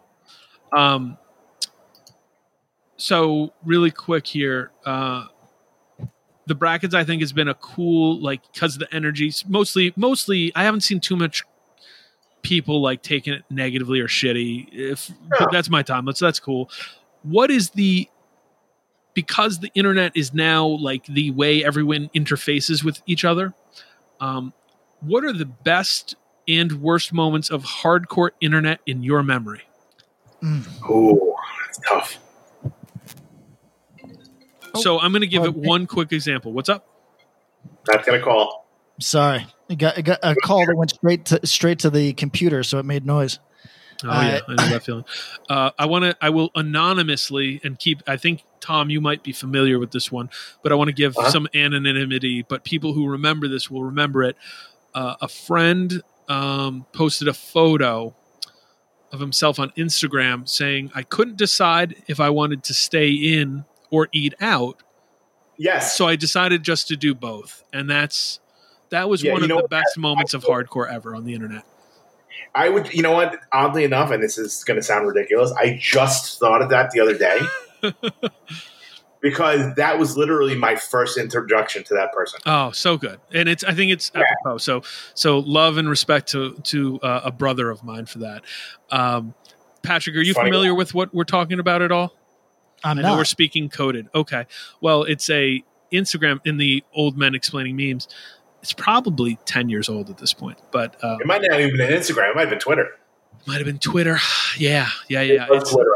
But it was, I couldn't decide if I wanted to stay in or eat out. So I decided to do both. And the photo was of a man going down on a woman because he decided to do both. Oh, very okay. Clever, right? Well done. Well played. And it was just, and there was nothing you could, I mean, I guess if you had a strict boss, it would be not safe for work, but you couldn't see anything other than, it was very well shot. I'll say that. Yeah, you could see both hairlines though. Oh, sure.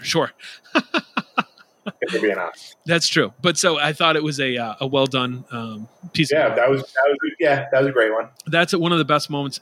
Give me some other good moments of the hardcore internet. I mean, they're few and far between. Some people found real laughs on like the Bridge 9 board and shit like that. But I think most people, when they look back on it, are like, "Thank God that doesn't exist, so that I'm not losing my job." So speaking of that, I got a call once in 2005 or 6 from someone whose nudes were leaked on the Bridge 9 board. Why they called Revelation Records, I have no idea. Wrong label. Right, but I got the call. So that was weird. So, but yeah, there's a lot of people who do really look back on the Bridge 9 board with this interesting fondness. And I get it. It certainly was fun, and it certainly was like a little piece of that era's history for sure. But then I also think that there's like a certain sourness to it for a lot of people, because whenever you get that many people in one place, you start getting tribal, people get weird, people get mean to each other. And some people feel that way looking back on it. I'm trying to think of what was fun. Look, do I advocate beating people up over internet stuff? No, but has it made for some funny moments? Yes. I am trying to think of what has really popped for me. I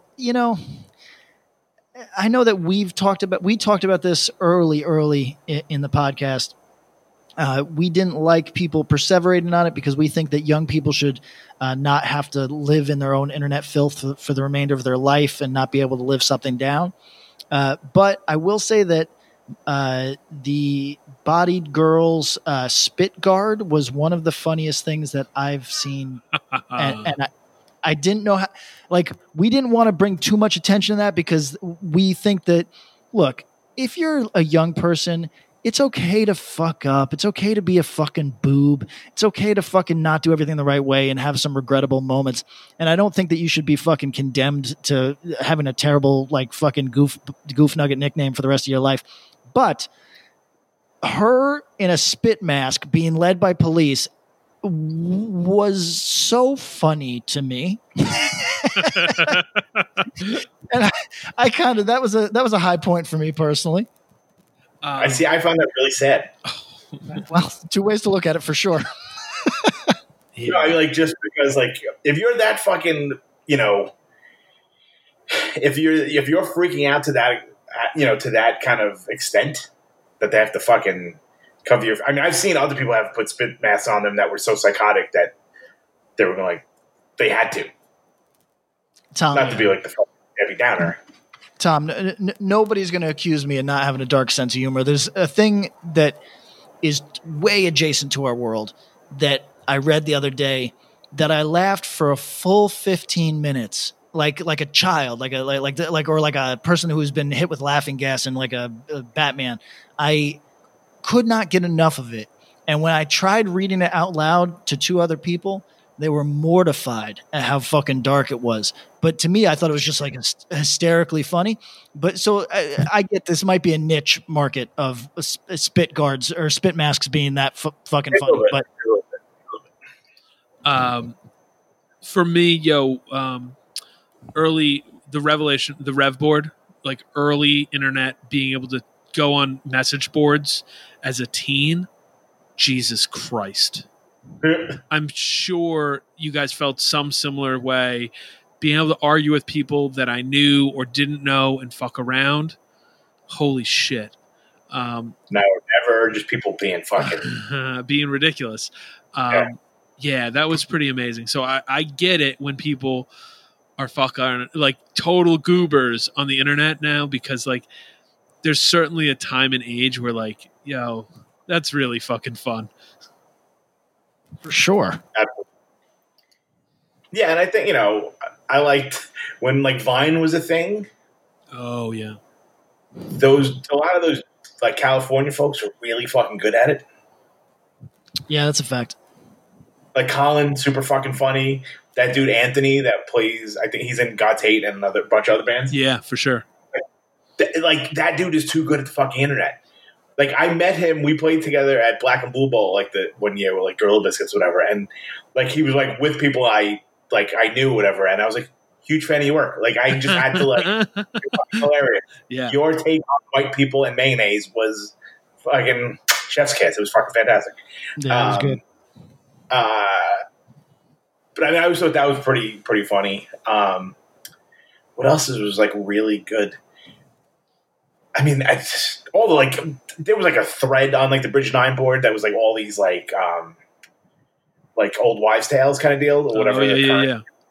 That is, because old wives' tale is probably not the right way to say it anymore, and I apologize in advance. But like all like the legendary stories.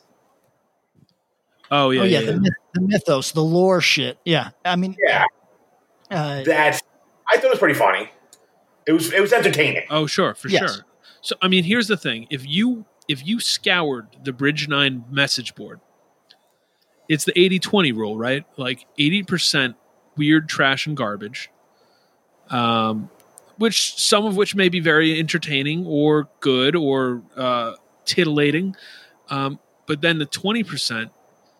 Damn, this MF spitting. There was a lot of crazy shit being told on there. It was just that sometimes there was so much to suss through. Like you could sit there with people and be like, "Oh yeah, that's not real. That's not real. That's real." Well, in regards to Too Real and like kind of a weird whistleblower / snitch or however you want to frame it, there was this phenomenon on the Lamb Goat comments, which I think have since been deactivated. Yeah.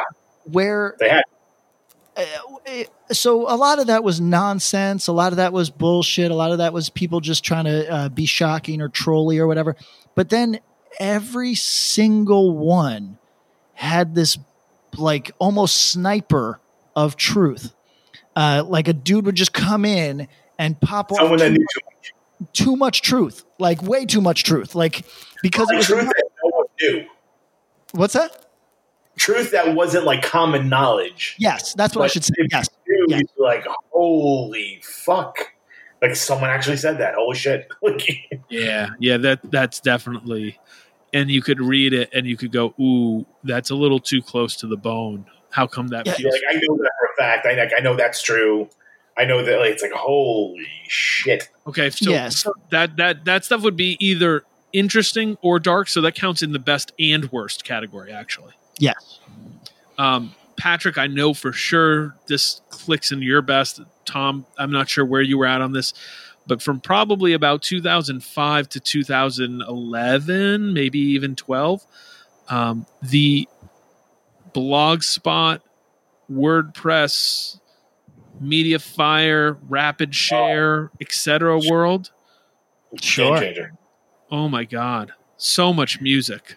So much access. Thank you to our friend Kim.com. I hope he gets out of jail soon. Yeah, I'm trying to think what like the big ones were. Well, there was a bunch, and the thing. So for people who don't know what I'm referencing, basically, at any time, if you just had good Wi-Fi and a nice router, you could download every punk hardcore record that ever existed and everything adjacent to it, from either some big sites that were doing stuff, but then also there are always these sites that were just popping up. So you would Google like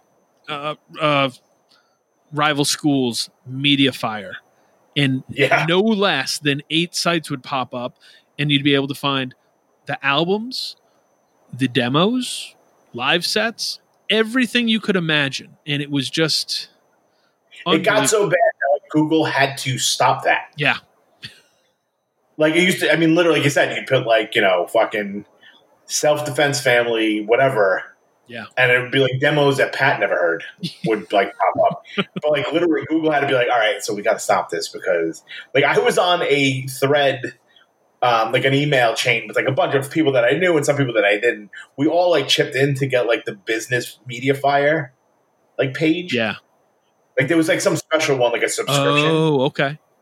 But dude, like literally we'd get emails and be like, you know, here's 20 things of the, you know, 20 links to all these new records that just came out last week. Or here's, you know, like mostly punk stuff. There's somebody that still does it now. I don't know the name. And if I did, I wouldn't say it on this podcast anyway, that they do a bunch of awesome like discographies. Yeah. That they make themselves. No, like, I know what you're like, talking about. Yeah. That site does a good job. I would almost shut it out because I think, what is it? It still exists. Yeah, it's still out there. So look for it. And they do a really good job. And I think that the people behind that always try to put an emphasis on having the highest quality audio files they can get, which, you know, like, look, you're not going to find a heavy, hey, these MP3s don't sound too good to me guy in this group.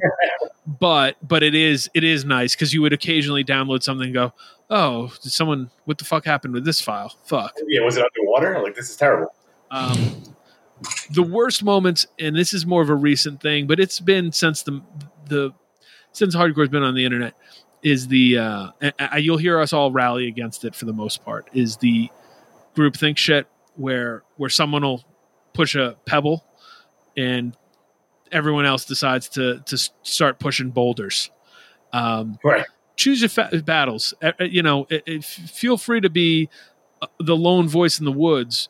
Because when you're the 80th voice, you come a little weak.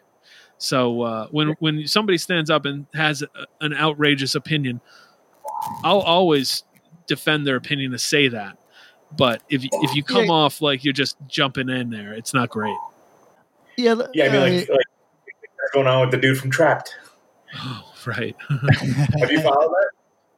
I have. Yeah. I mean, let's be honest. Riley needs none of your help. No, that's correct. No, I think he's enjoying it, but yeah, but I'm like, it's like that dude can clearly handle himself. Doesn't need people. Like now, people are just kind of like joining in to troll the dude. But it's like, Riley was doing this like 10 days ago, man. Like we're good. Yeah, exactly. And people are like, yeah, headstrong. I'm like, this guy fucking ethered him fucking a week and a half ago. We're good, man. Yeah. So let me just like be like a dick about not the Riley thing. I think that's all fun, but like speaking to what Bob said a second ago, if I can just expound on it and be like a total fucking cock. So I have sometimes built up a reputation as being a contrarian or being a dude that says dickhead things online, et cetera, et cetera. Now that might be true or and certainly there's many people there's many people that dislike me, but what I would like to put in perspective for people is I don't know their names and they know my name. So that's a thing to bear in mind. Like some people, like it's totally fine if you don't want to stand out for any reason. I don't think there's anything wrong with that, blah, blah, blah. But what I'm saying is if your concern in life is always saying the right thing so that, or always saying the approved thing so that you don't stick out at all or blah, blah, blah. It's like, you got to understand what kind of conscious decision you're making. You're making a decision to not shine in any meaningful way. And again, if that's where you're at, that's okay. Cool. But yeah, exactly. But you can't have it both ways. You can't if people are going to know your name, some people are going to dislike you, and that's just what it is. So like, don't be the 800th person to say the same fucking thing. Don't look like you're being fucking scripted by a fucking the lowest paid video game scripter in the world. Just fucking like, it's worth saying that if you're the top man on the pylon, you just look like a fucking punk. You know what I mean? Especially when it seems when you're saying it and it feels like you're saying it loud enough because you want the right people to hear. You look bad, and that's regardless of age. No. Go ahead. Me too, right, guys? That's what it looks like. Yes. Yeah, exactly. Like, pay attention to me. Just a thing to consider. But again, some people don't want to stand out, and that kind of makes sense. You know what I mean? But I'll tell you this. Some motherfuckers that don't want to stand out, it's because they just don't got that personality. And then other motherfuckers who don't want to stand out, it's because they don't want you looking into them. You know what I mean? So always be mindful of the guy who's yelling real loud.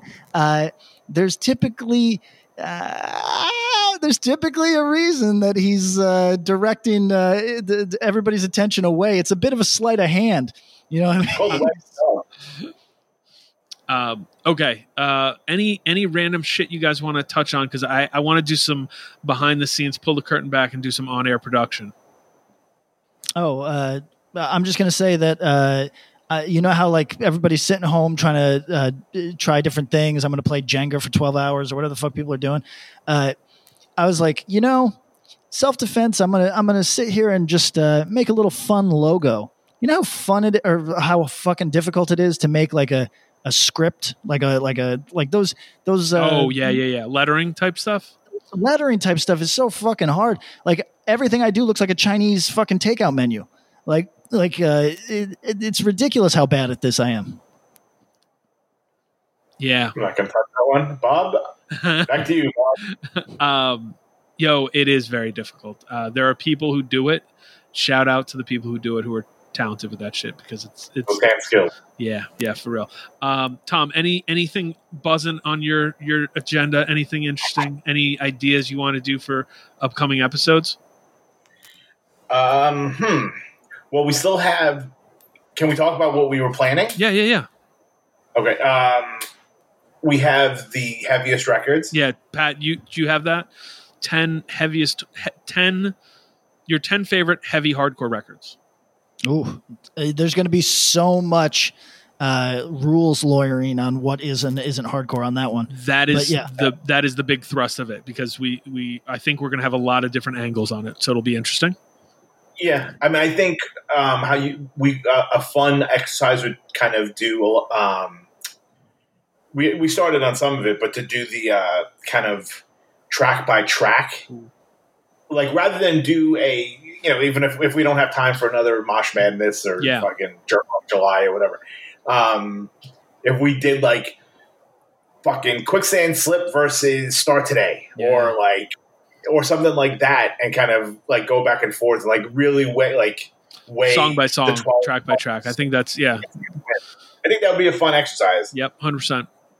Okay. I mean, listening parties at present are pretty difficult to pull off. Oh, I think I have a technology solution that should be in the mail this week, and as soon as we test it out, we will be doing a listening party because I fucking miss listening parties actually. It's true. And there's some stuff out there. Oh, banging stuff. Lots of new shit. Okay. I had an idea for something because I've been talking with a homie. Shout out to our buddy Sean Duty about this. He's going through a bunch of weird Discord records right now. I don't want to put everyone through the Discord 90s catalog. I think that's rough. Rough. But I was yeah, right. Like that's a hard one. Yeah, it's pretty rough. But I did look at the first 32 Discord records. Ooh. 1, it doesn't take a long time. 2, it comes to basically a really logical stopping point, which is the State of the Union comp. Which, for those who don't know, it's kind of like It's not Flex Your Head. But it is the, I don't know, 87, 88, somewhere in there, 86, 87, 88, right there, Discord comp that covers a lot of the bands they had going on at the time, et cetera, et cetera. So going through that, you get the really early Discord stuff, then you get some of the golden age, and then some of the like middle era.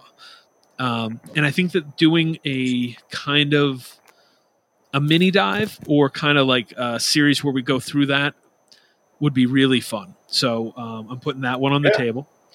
We can do the same with Rev. Oh, we could do the same with Rev. Victory's tough. Like, how do we do Victory in that style? You know what I mean? There's garbage for so long, and then there's garbage for so long. Yep. It's kind of tough. Like if you went from like, I don't know, 93 to 2002 or something. But you can say, people can say that like billing is gate or whatever. You're lying. I mean, I think it's just such a small percentage. Like, and there, it's very specific. So here, let me give you Discord 1 through. I'll just read it because it's fun. Teen Idols, State SOA. Yep. Minor Threat 7-inch, government issue Legless Bull. For the purposes of this activity, I'm not counting the half releases such as Necros IQ32 or SSD. The kids will have their say, but we can mention them. Minor Threat In My Eyes, Youth Brigade Possible, Flex Your Head Comp, Faith Void Split, Scream, Still Screaming, Minor Threat Out of Step, Faith Subject to Change, Minor Threat Discography, so that's already covered. Marginal Man Identity, You're in 7 Inches, already covered. Minor Threat Salad Days, Scream, that's the halves. Rites of Spring. Here's where it gets a little tricky. Beefeater, Plays for Lovers. The Snakes, I Won't Love You Till You're More Like Me. I didn't even know. Me neither. Dag Nasty, Can I Say? Egg Hunt, Me and You. Gray Matter, Take It Back. Rites of Spring, All Through a Life. Beef Eater, House Burning Down. Embrace. Scream, Banging the Drum. Dag Nasty, Wig Out at Denko's. The Minor Threat Live video. Fire Party. Soulside, Trigger. Fugazi, self-titled. Ignition, Machination, and then the State of the Union comp. All right, maybe, you know what? Is it weird? And this is probably my own stupidity. I don't think of Discord when I think of Dag Nasty. They had a weird contentious relationship with the DC scene. And you know what I mean? Like, that doesn't, like, I don't think, when I think of Discord bands, I don't necessarily think of Dag Nasty. I think of Swizz before I think of Dag Nasty. I do think of Dag Nasty because I got into Dag Nasty super early and related it to the stuff and like connected it because the Brian Baker Minor Threat thing. Sure. But like it was years and years later that I found out that, like, to me, I was like, oh yeah, Dag Nasty. It was like them and Rites of Spring and Embrace. And it was like years and years later, it was like, no. Yeah, Rites of Spring and Embrace were over here. And there were a bunch of other little things going on. And Dag Nasty was kind of over here by themselves. Right. Which is a really kind of weird and interesting thing. And now it's like when you see the cover of GoldenEye for Nintendo 64 and it looks like the dude's hand is like bleeding off into the thing. It's those things you can't unsee. That Dag Nasty thing is something I can't unthink. It's like, wow. Right. So yeah, I think this would be a fun activity. Some of the half releases are pretty interesting too, but that might make it a little long. But I think this is actually ends up being kind of like 20-something-ish record. So I think a Discord 1 through 32 dive would be cool. I'm in. Let me pull up Victory Records really quick. Well, fun. This is also the fun part of the podcast where we're looking at the internet. I just went down a hole on the Snakes. Oh yeah, talk Snakes for us. I had no idea. Okay, so the Snakes was, I want to say, members of the Faith and SOA, and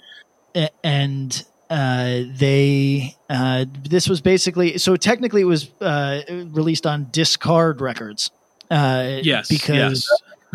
Because it's basically like, labels do this when they have a couple dollars. They'll put out Friends bands that are kind of almost inside jokes or whatever.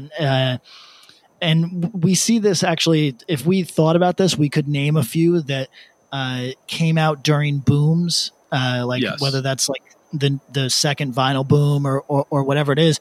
We could talk about or during the CD era where you could just like, oh, we've got somebody's music like here, let's just put it out because what's the harm? Sure. It costs a few grand and we'll make money.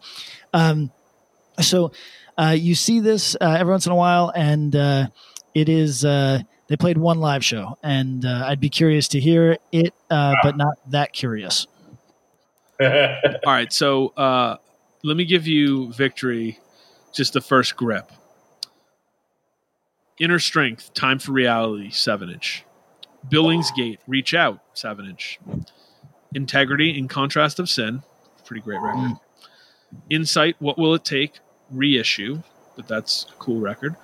Various, the first Only the Strong comp, which some people ride for. Iceburn, Burn, Fall single, which again is a record that some people really ride for. Yep. Worlds Collide, self-titled 7-inch. Iceburn, Fyron. Snapcase, Comatose. The next Only the Strong comp. And then it starts, then we have Warzone Live at CBGB's, 7-inch /CD EP. Victory 12 is Earth Crisis Firestorm. Ooh. Snapcase Looking Glass Self. Hi-Fi and the Road Burners, Demons of Winter Park. Yeah. Oh, yeah.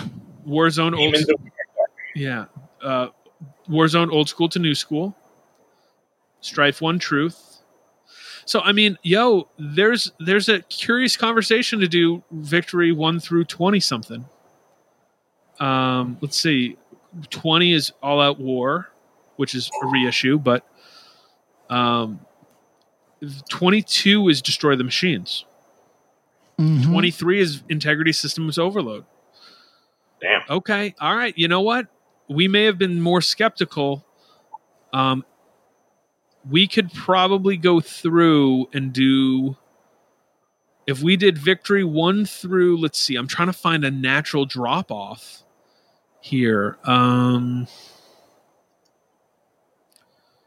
Fuck. There's stuff like, like Bloodlet means nothing to me, but they mean something to someone. They were big. They were big for a minute. Yeah. I'm up to 40, and it's all stuff that people kind of fuck with and talk about. And it's stuff, outside of the stray Donuts or Hi-Fi and the Road Burners. People like Donuts for a minute, too. Sure did. I mean, if someone wanted to have an argument that Victory 1 through 50 was more meaningful to them than Rev 1 through 50, I don't agree personally, but it's a conversation I would be willing to have looking at it. If you got into stuff in the 90s and really just were keeping up with what Victory was doing, that's pretty impressive, actually. Interesting. All right, so we'll have to maybe do that. I was going to ask you guys, people are doing book clubs. Should we do a record club where we tell people, listen to a record, and then we'll come talk about it next week? Oh, yeah. I'd love to do that. Tom? Okay. Yeah, I mean, we kind of do that anyway, but yeah. Yeah, we do. But we'll kind of give people something and say, hey, give us feedback, and we'll go through it and share the feedback. I like that. Yeah. Let's pick one. If you guys want, you can pick a new one, or we could try this VOD record. Oh, let's do it. Yeah, right. Let's do it. All right, so Axe to Grind Record Club. Listen to VOD Imprint. I believe it's on streaming. Let's just double check and make sure it is. I would imagine so. Yeah, I would imagine it is too, but we don't want to give people a hard to find one. Vision of Disorder. I mean, if Roadrunner doesn't have it up there. I know. Let's see. Imprint. Imprint is there, yeah. So VOD, Vision of Disorder, Imprint. It's from 1998. Listen to it. You can email us at axegrindpodcast@gmail.com. That's the best way. If you want to hit us on Instagram at axegrindpodcast, or tweet us or message us on Twitter at axegrindcast, I think it is. We'll try to go through everything. Yeah, I mean, maybe we do. Do you want to do a hashtag? I feel like those are big. Oh yeah, hashtag The A2G Record Club. yes, There we go. There you go. Hashtag A2G Record Club, and we'll look for that on Instagram and Twitter, and we'll have fun with it. And if you got suggestions, do that. But maybe for the first couple weeks, maybe next week. One of you guys will pick one, and we'll just rotate and do the three of us, and see where this takes us. Sure. I think the only thing that we have to make sure is that they're on a streaming platform of some sort. 100%. Makes it easier for everyone. Yeah. All right. Well, we got some shit to grind on, and we'll see. Anything else, guys? No, that sounds like fun. Yeah, let's get to having fun. Everybody, stay safe. We're trying to do this. We're minimizing the COVID talk because. Everyone's burned. Yeah, we certainly are. All right, guys. Be safe, everybody. Be good. Saw the elbow. Yeah, do one more. Oh, that was weak. No. Dude, you're too tall. Here, this way. Now you're fucking me up. Welcome to Live on Axe to Grind. My name's Bob, and Kyle. And joining us, Patrick. And Keith. From the band, Restraining Order. And of course, this is Kyle Axe to Grind, a.k.a. Kyle from Glory, a.k.a. Out for Kyle. So, how you guys doing today? We're good. Yeah. We're good. So you gotta pass the mic when you guys talk. Yeah, I'm feeling pretty good today. Okay, so Keith didn't get to talk during Maniac. He was kind of like iced out. We went. I don't do that to Keith. Yeah, I was shy. Okay, so what I wanted to ask you both: how do you feel about Pete Alonso? Oh, he's gonna break the record. He's got 2 more games. He's got to do it. He hit 52 last night. So is Restraining Order a sports fan team? No. Go ahead.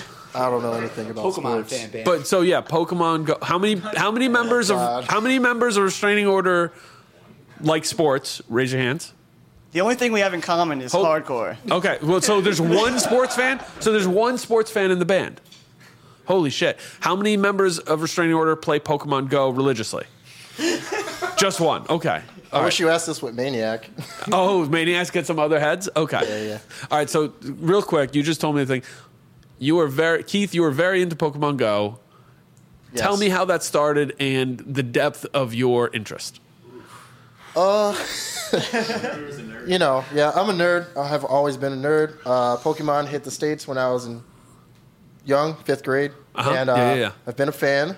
I kind of fell off. And then when Pokemon Go was announced, it's like nostalgia. So, Boom, all in. Yeah, and I just never stopped. I stopped for like a little less than a year, and then I just been going hard ever since. What did you do last weekend? Oh, no. We know what you did last weekend. We know. I didn't tell you this part earlier, but I went to a wedding Saturday. Okay. Got home at 1 a.m. Okay. And then at 3 a.m. went to Montreal for a Pokemon Go event. Fantastic. All right. So, Pat, you like sports. Yes, this is true. And we just went through your teams. What's your hockey team? I don't watch hockey much so you don't anymore, really but it follow. was the Rangers. Okay, so Rangers, your baseball team is the Mets. Oh, yeah. And baseball is your top sport. Yes. Okay. Basketball team's the Knicks. Yes. Now, then, just by this logic, if I was asking this question, I didn't know the answer already, I'd go, your NFL team's probably the Giants. Maybe you're going to throw me a wild card and say the Jets. But no, your football team is the Atlanta Falcons.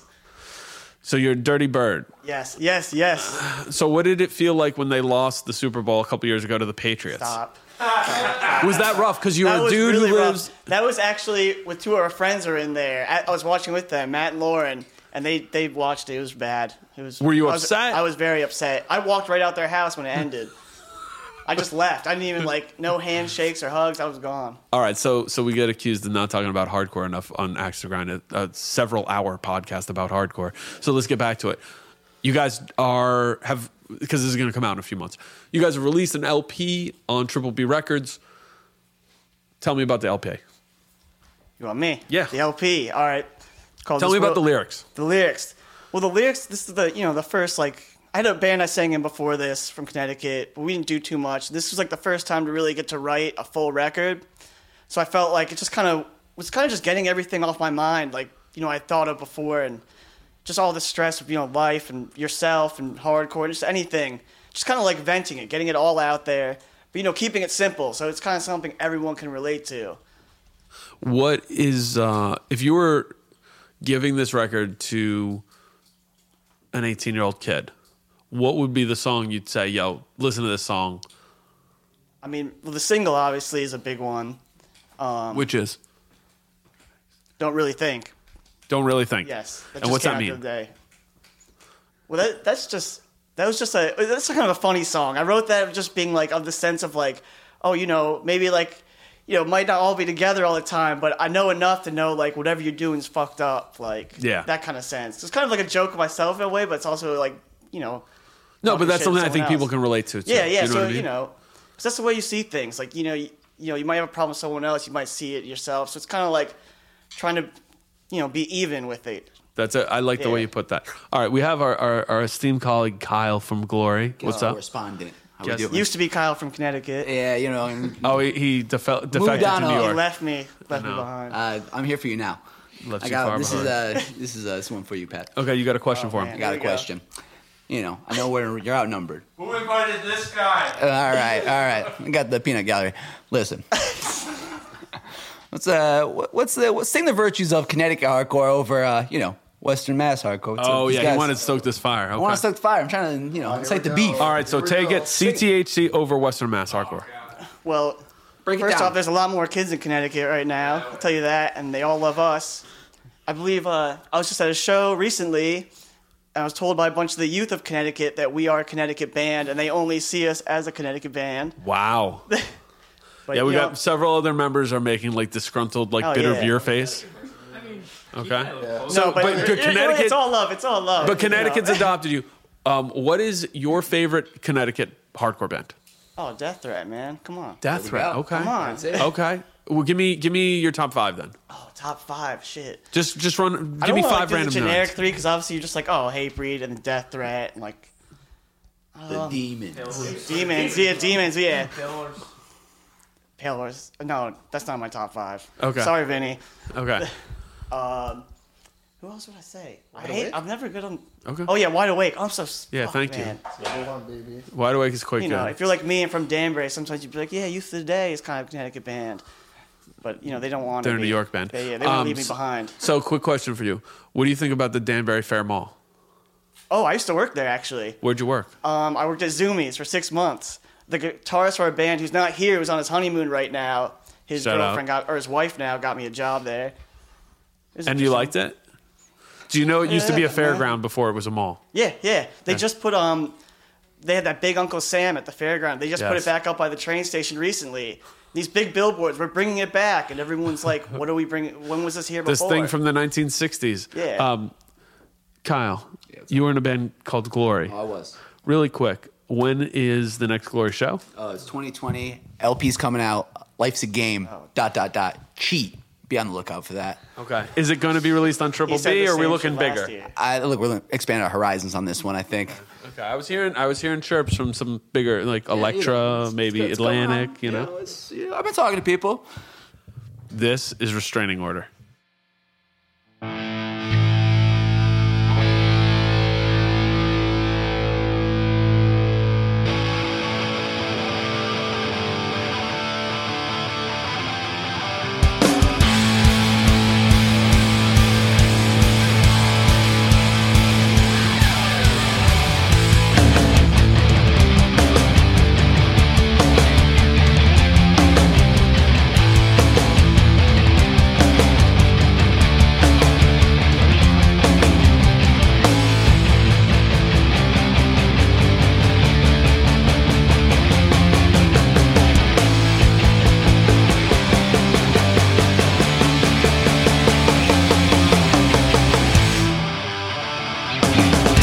going to play.